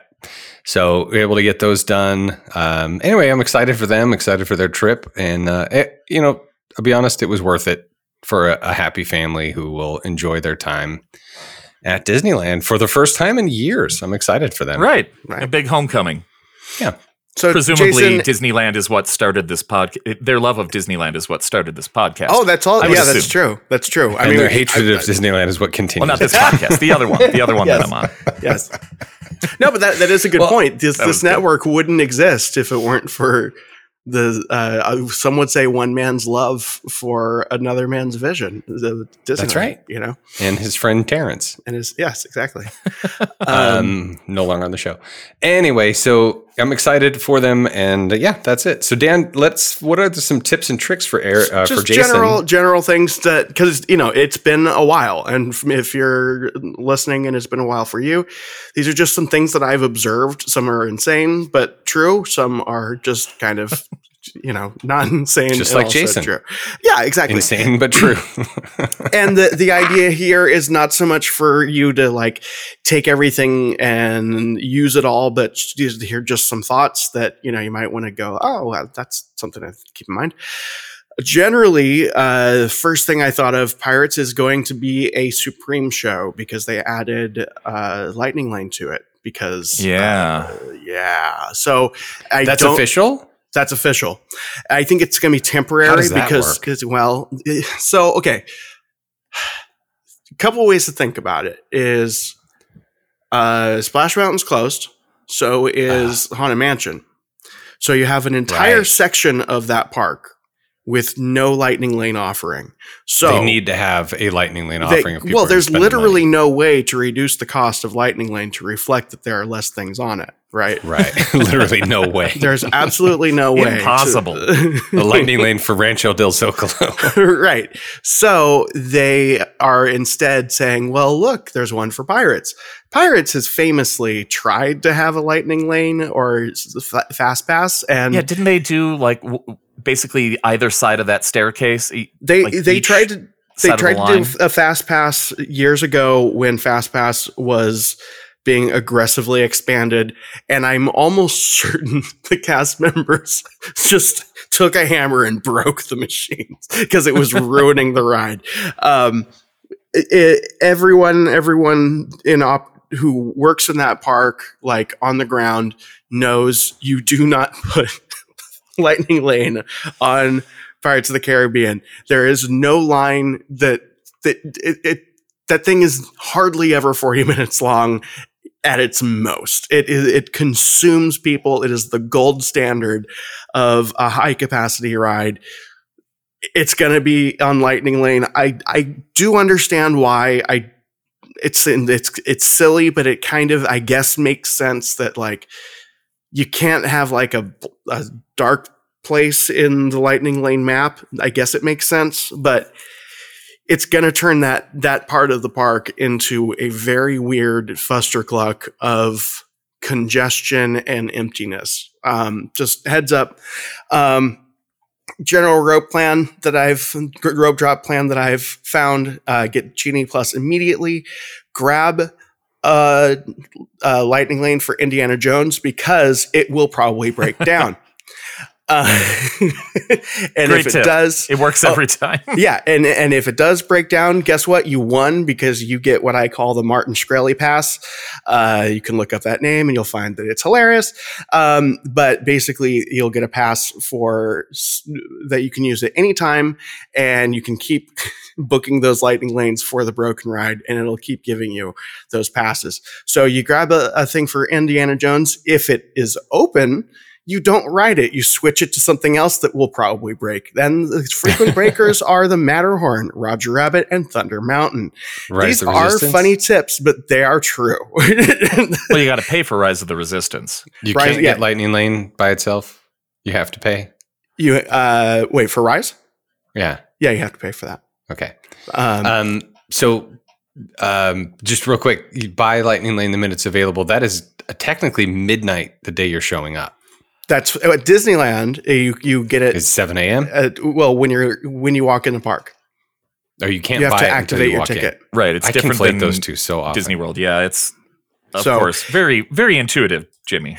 And the reason you do that is so that you open up that 2-hour window so that you can just keep stacking lightning lanes. By the way, if it's been a while since you've been, go onto YouTube, look up these things: stacking lightning lanes, single rider lines, and virtual queuing.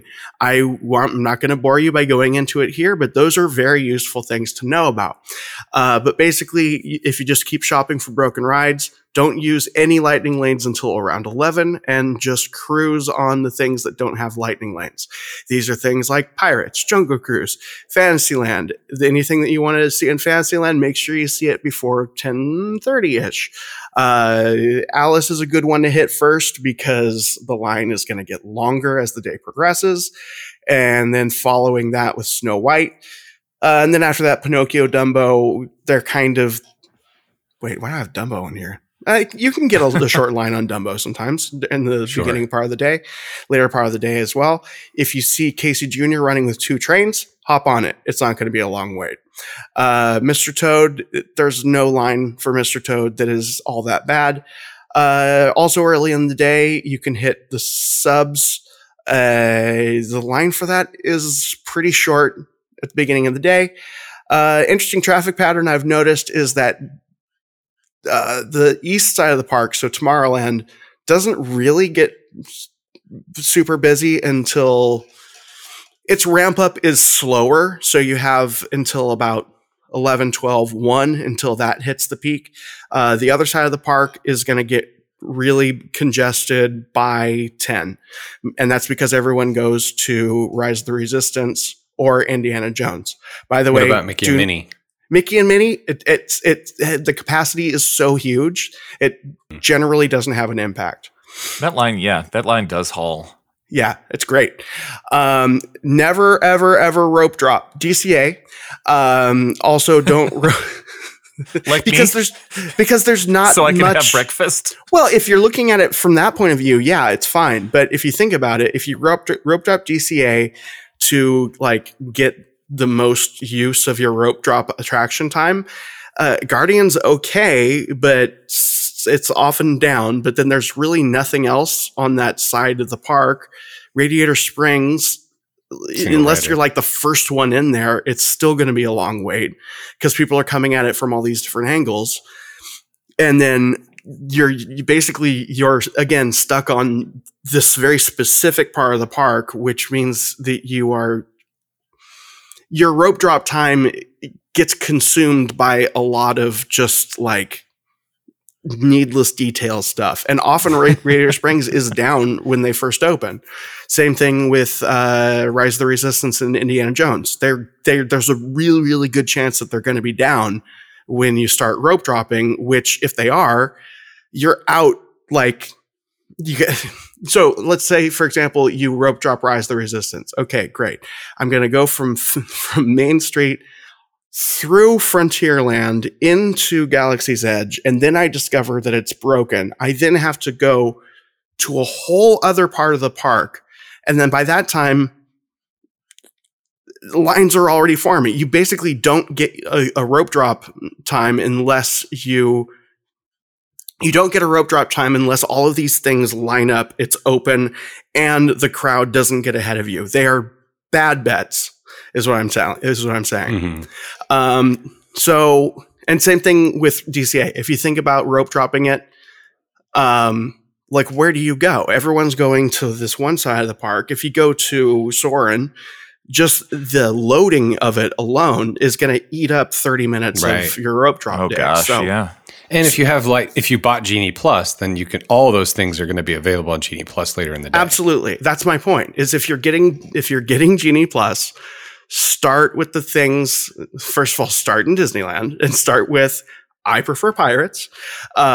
But if your family is into Fantasyland, go to Fantasyland first and just start racking up the lightning lanes to use later. Don't even think about using it until you start feeling the busyness of the park encroach. And then you have all these things lined up and it's really cool. No such thing as a slow day or time anymore. Mm-hmm. This includes rain. So get rid of those ideas. Wow. They do not exist. In fact, rain is it used to be a great time to go. It's possibly the worst time to go now because it's filled with people who want to use their reservation and are afraid of, changing it or whatever. And they don't know what to do because they're Southern Californians. They don't know how to deal with rain. So, and famously, less things are open when it rains. Well, it's slightly less, but yeah, there are less things open. So you just see people like huddling under buildings sadly. And like it's bad. It's bad. People are a mess. I'm not saying don't go. I'm just saying it's not the same at all. Stuff goes down a lot now. And if you see something that has been down, it might be worth hovering. I've learned that for like Rise specifically, if you ask how long it's been down and not when it's going to reopen, and then they say it's been down 45 minutes to an hour, maybe linger a little bit. But yeah, things go down a lot.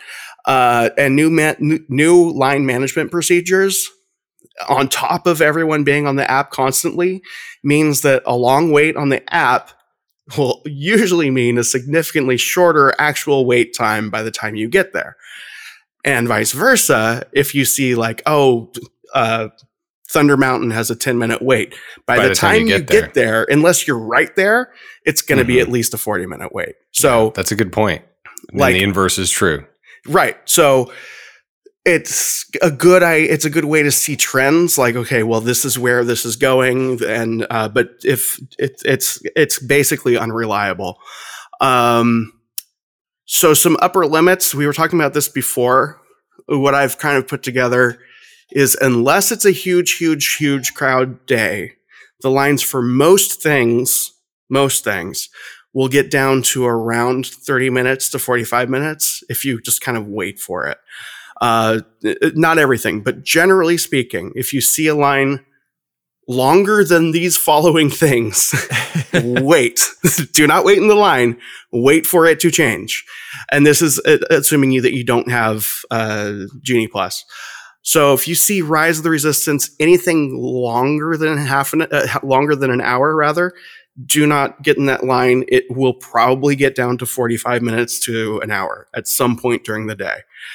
Indiana Jones, you can usually see a 40-minute to 50-minute wait top throughout the day. Sorry, it'll get higher, but a good sweet spot that it often settles in is 40 to 50 minutes. However, check the switchback area, because if there's not a lot of people in that switchback area before you actually walk up to the temple itself, there's basically no line, or it's basically a lightning lane, because that's the mix point. Yeah, because everybody just kind of runs through the building itself these days. Right. So if you just see, like maybe one switchback or so in that line, and you see like 50-minute wait, not true. Indiana Jones is notoriously inaccurate for the wait times that they post. Peter Pan, always 30 minutes. If it's less, get on it. It's 20 minutes, 29 minutes. You're riding that ride. Space Mountain, 45 minutes is kind of the lower limit that you'll find throughout the day. However, it does have single rider line. Matterhorn is actually popular again, or now, which is a weird thing because it's very unpleasant to a lot of people. But generally, look for 30 to 45 minutes. That's a good settling point that it'll eventually get to. Again, anything more than these times, it's either a super busy day or wait, don't go on it at that time. Thunder Mountain, usually 20 to 30 minutes. Incredicoaster, it dies down. It has real peaks and valleys. So if you see it anything above a half an hour, do not wait in that line. It'll get down to 10 minutes easily. Oh yeah, and that thing, that's another line that just moves. Oh yeah, and it also has single rider. Lightning Lane. Yeah. Toy Story, 30 to 45 minutes usually is something you can experience throughout the day. Goofy Sky School, again, has single rider, but 25 to 30 minutes, you shouldn't wait in a line longer than that. More line things. I have to interject. Yeah. Listener, Dan is not looking at his phone. He's not looking at a device. I am. Off the dome. Off of the top of his head. No, wait.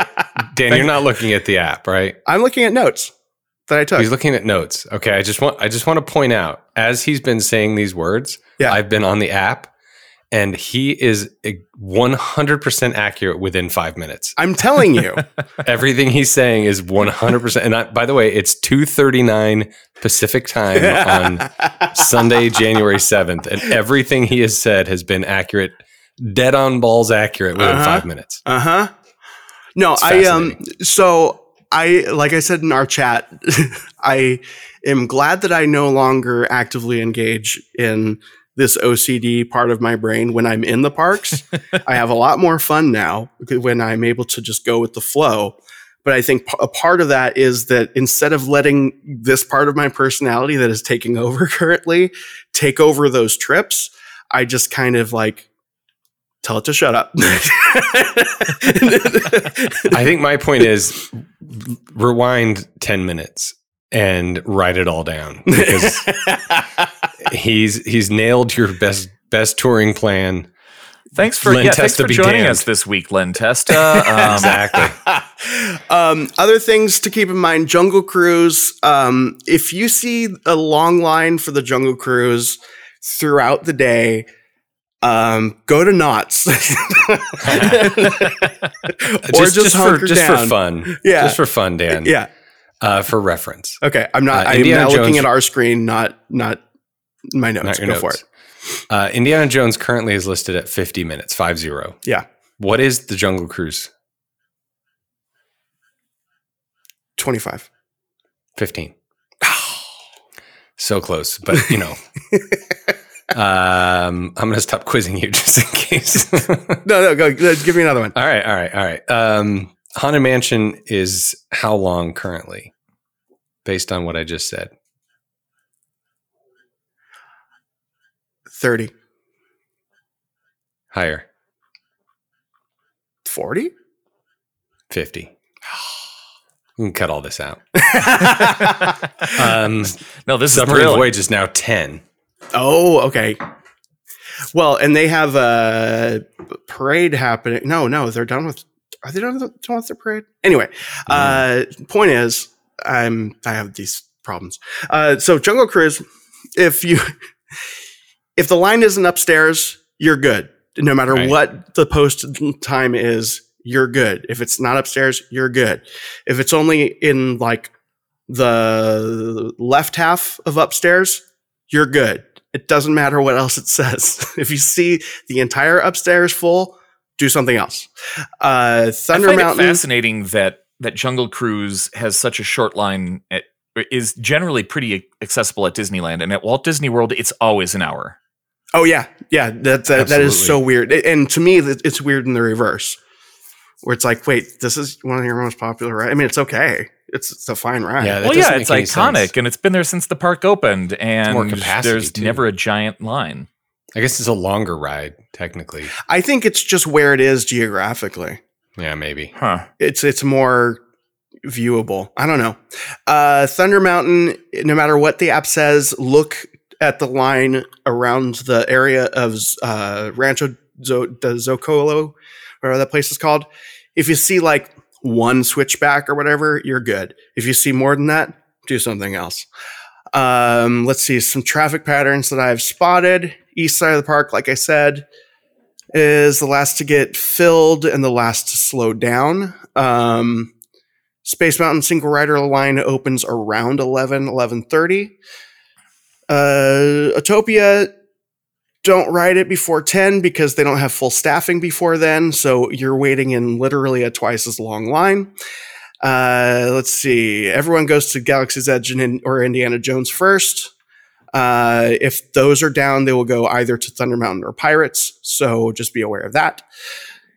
Let's see. What else? Indiana Jones Standby makes point. Matterhorn's gotten very popular. Oh, parade and fireworks stuff. So I'm going to give you, listener, mainly Jason, some good places to think about for seeing parades and fireworks. So imagine, if you will, you are walking through, you're walking under the train track into Disneyland, into Main Street. See it, picture it. And on you're walking on your right hand side is the Disneyana shop. On your left hand side, just behind you, is the train station, and right in front of you is Walt's cart, by the way. That spot right there, if you get there 15 minutes before the last parade of the day, you will have no problem seeing it perfectly, and you will not have to fight for any space because there's plenty of space and there's a ton of shade, because it is a walkway up until the very moment that you get there 15 minutes before the parade starts. If you rely on this, you will never have to wait for a parade longer than 15 minutes. It really only works for the last parade of the day because it starts right there on Main Street. So you're seeing it right when it starts. You're good. Yeah. And your exit strategy from there, go to California Adventure. There you go. So Go. You missed an important piece. You walk in, you go under the bridge on the right hand side, Right. not on the left. Did I do that again? Yeah, right hand side. Sorry. I get right and left. You mixed up. ended up on the right hand side. Yeah, You yeah. just forgot the piece of going under the bridge on the right. Right. Okay, good. Right and left are still problematic for me. If you want to see the first parade of the day, this is less reliable and there's less shade, but let's imagine again, dig if you will a picture. You are walking away from the Fantasyland train station and the bathrooms. You're walking towards It's a Small World. That area between the two toy shops and by It's a Small World, that is kind of a similar thing. It also is a walkway up until the last minute. And if you get there 15 minutes or so before the first parade, same deal. It's just less luxurious because it's gross. there's lots of people. And it's, there's no shade. Fireworks. Now, is that when you're looking at It's a Small World, are we waiting on the left or are we waiting on the right? Coming from Toontown. Coming from Toontown. Yeah, from that side. So it would be the left hand side of It's a Small World. If you're looking at It's a Small World on the left, got it. Yeah. Between the two toy shops, you said that. Right. And Fantasyland Theater and all that. Yeah, all that stuff. Fireworks, I've never not done this, and it has worked every time if they have the fireworks. If you get to the spot around Main Street Cinema, between Main Street Cinema and the Crystal Arcade, that area there, get there 10, 15 minutes before the fireworks, you're good. You'll see all the projections, all the fireworks, and you don't have to deal with the insane people that wait in front of the camera. What about watching the fireworks in front of It's a Small World or on the island, Tom Sawyer's Island? Those are fine ideas, but for me, I prefer having the full, because they have stuff that goes off on the castle, right? So that way you get all the fireworks that happen on the castle, and you get the full picture, the panoramic thing of this relates to all of the things, things that relate to the castle in the show. So that way you get all of that without having to deal with the tomfoolery of the castle people. You can also see the fireworks from Galaxy's Edge.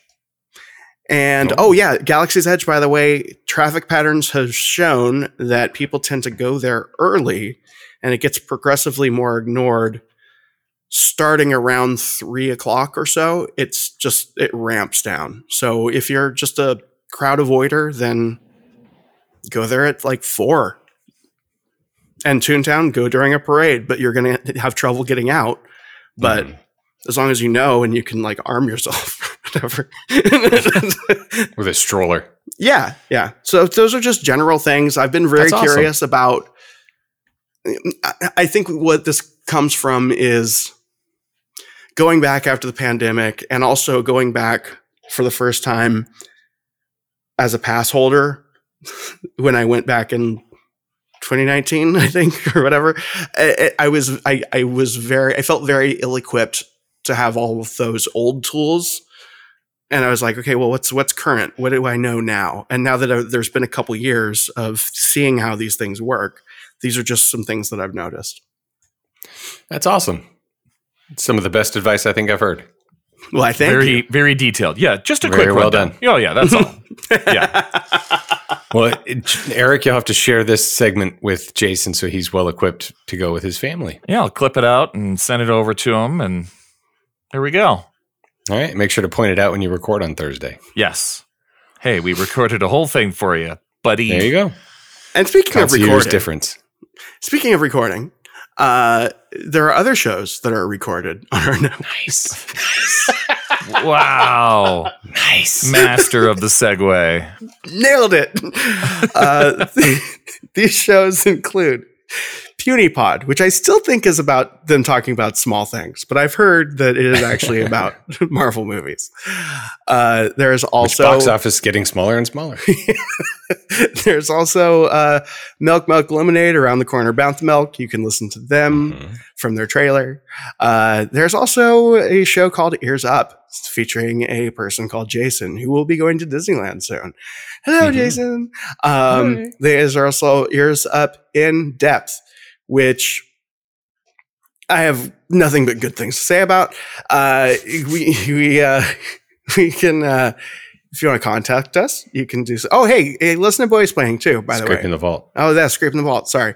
Yeah, not on the network, but listen to Bowie Explaining. Right. What's the Scraping the Vault January special? Oh, that's right. We are going to be watching Labyrinth for Scraping the Vault, featuring crossover Eric event with Bowie Explaining. Yes.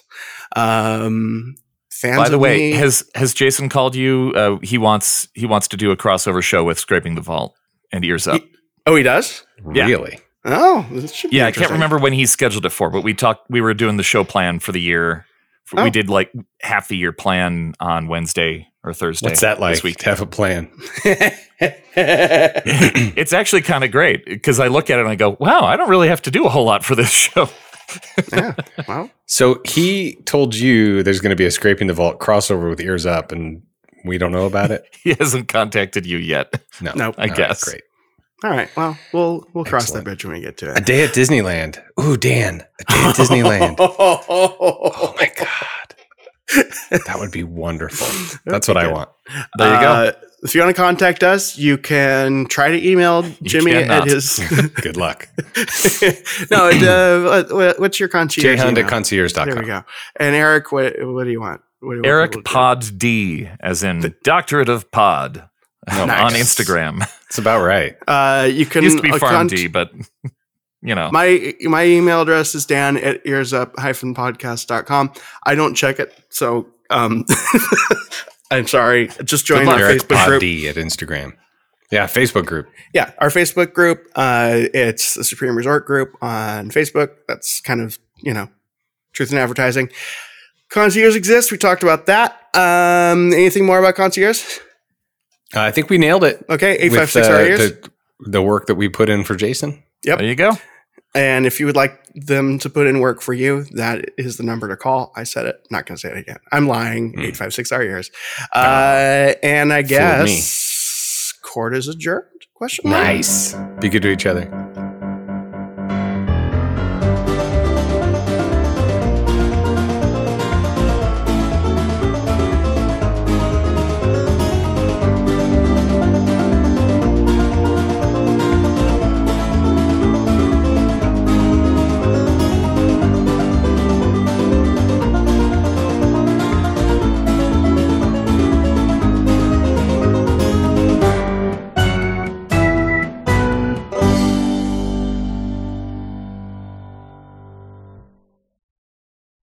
That too. Fresh baked. See you in the parks. See, I used this one because we did the Knots stuff 2 hours ago. Oh, nice. Oh, that's right. Yeah, Hey, 2 remember hours 2 ago, hours ago indeed. when we talked about Knott's Berry Farm? Barely. My wife texted me and said, "Not rushing you, but when are you done?" I thought it was great. This was good. I thought it was great. I loved it. I'd listen. And listener, if you want to know what it was like to visit the Disneyland with me, like when I was 16 years old, just take that last bit with me rattling off facts and figures, put it on a loop, Yeah. play it while you're in the park. That's what And it then used to to be. follow the weird guy. Yeah.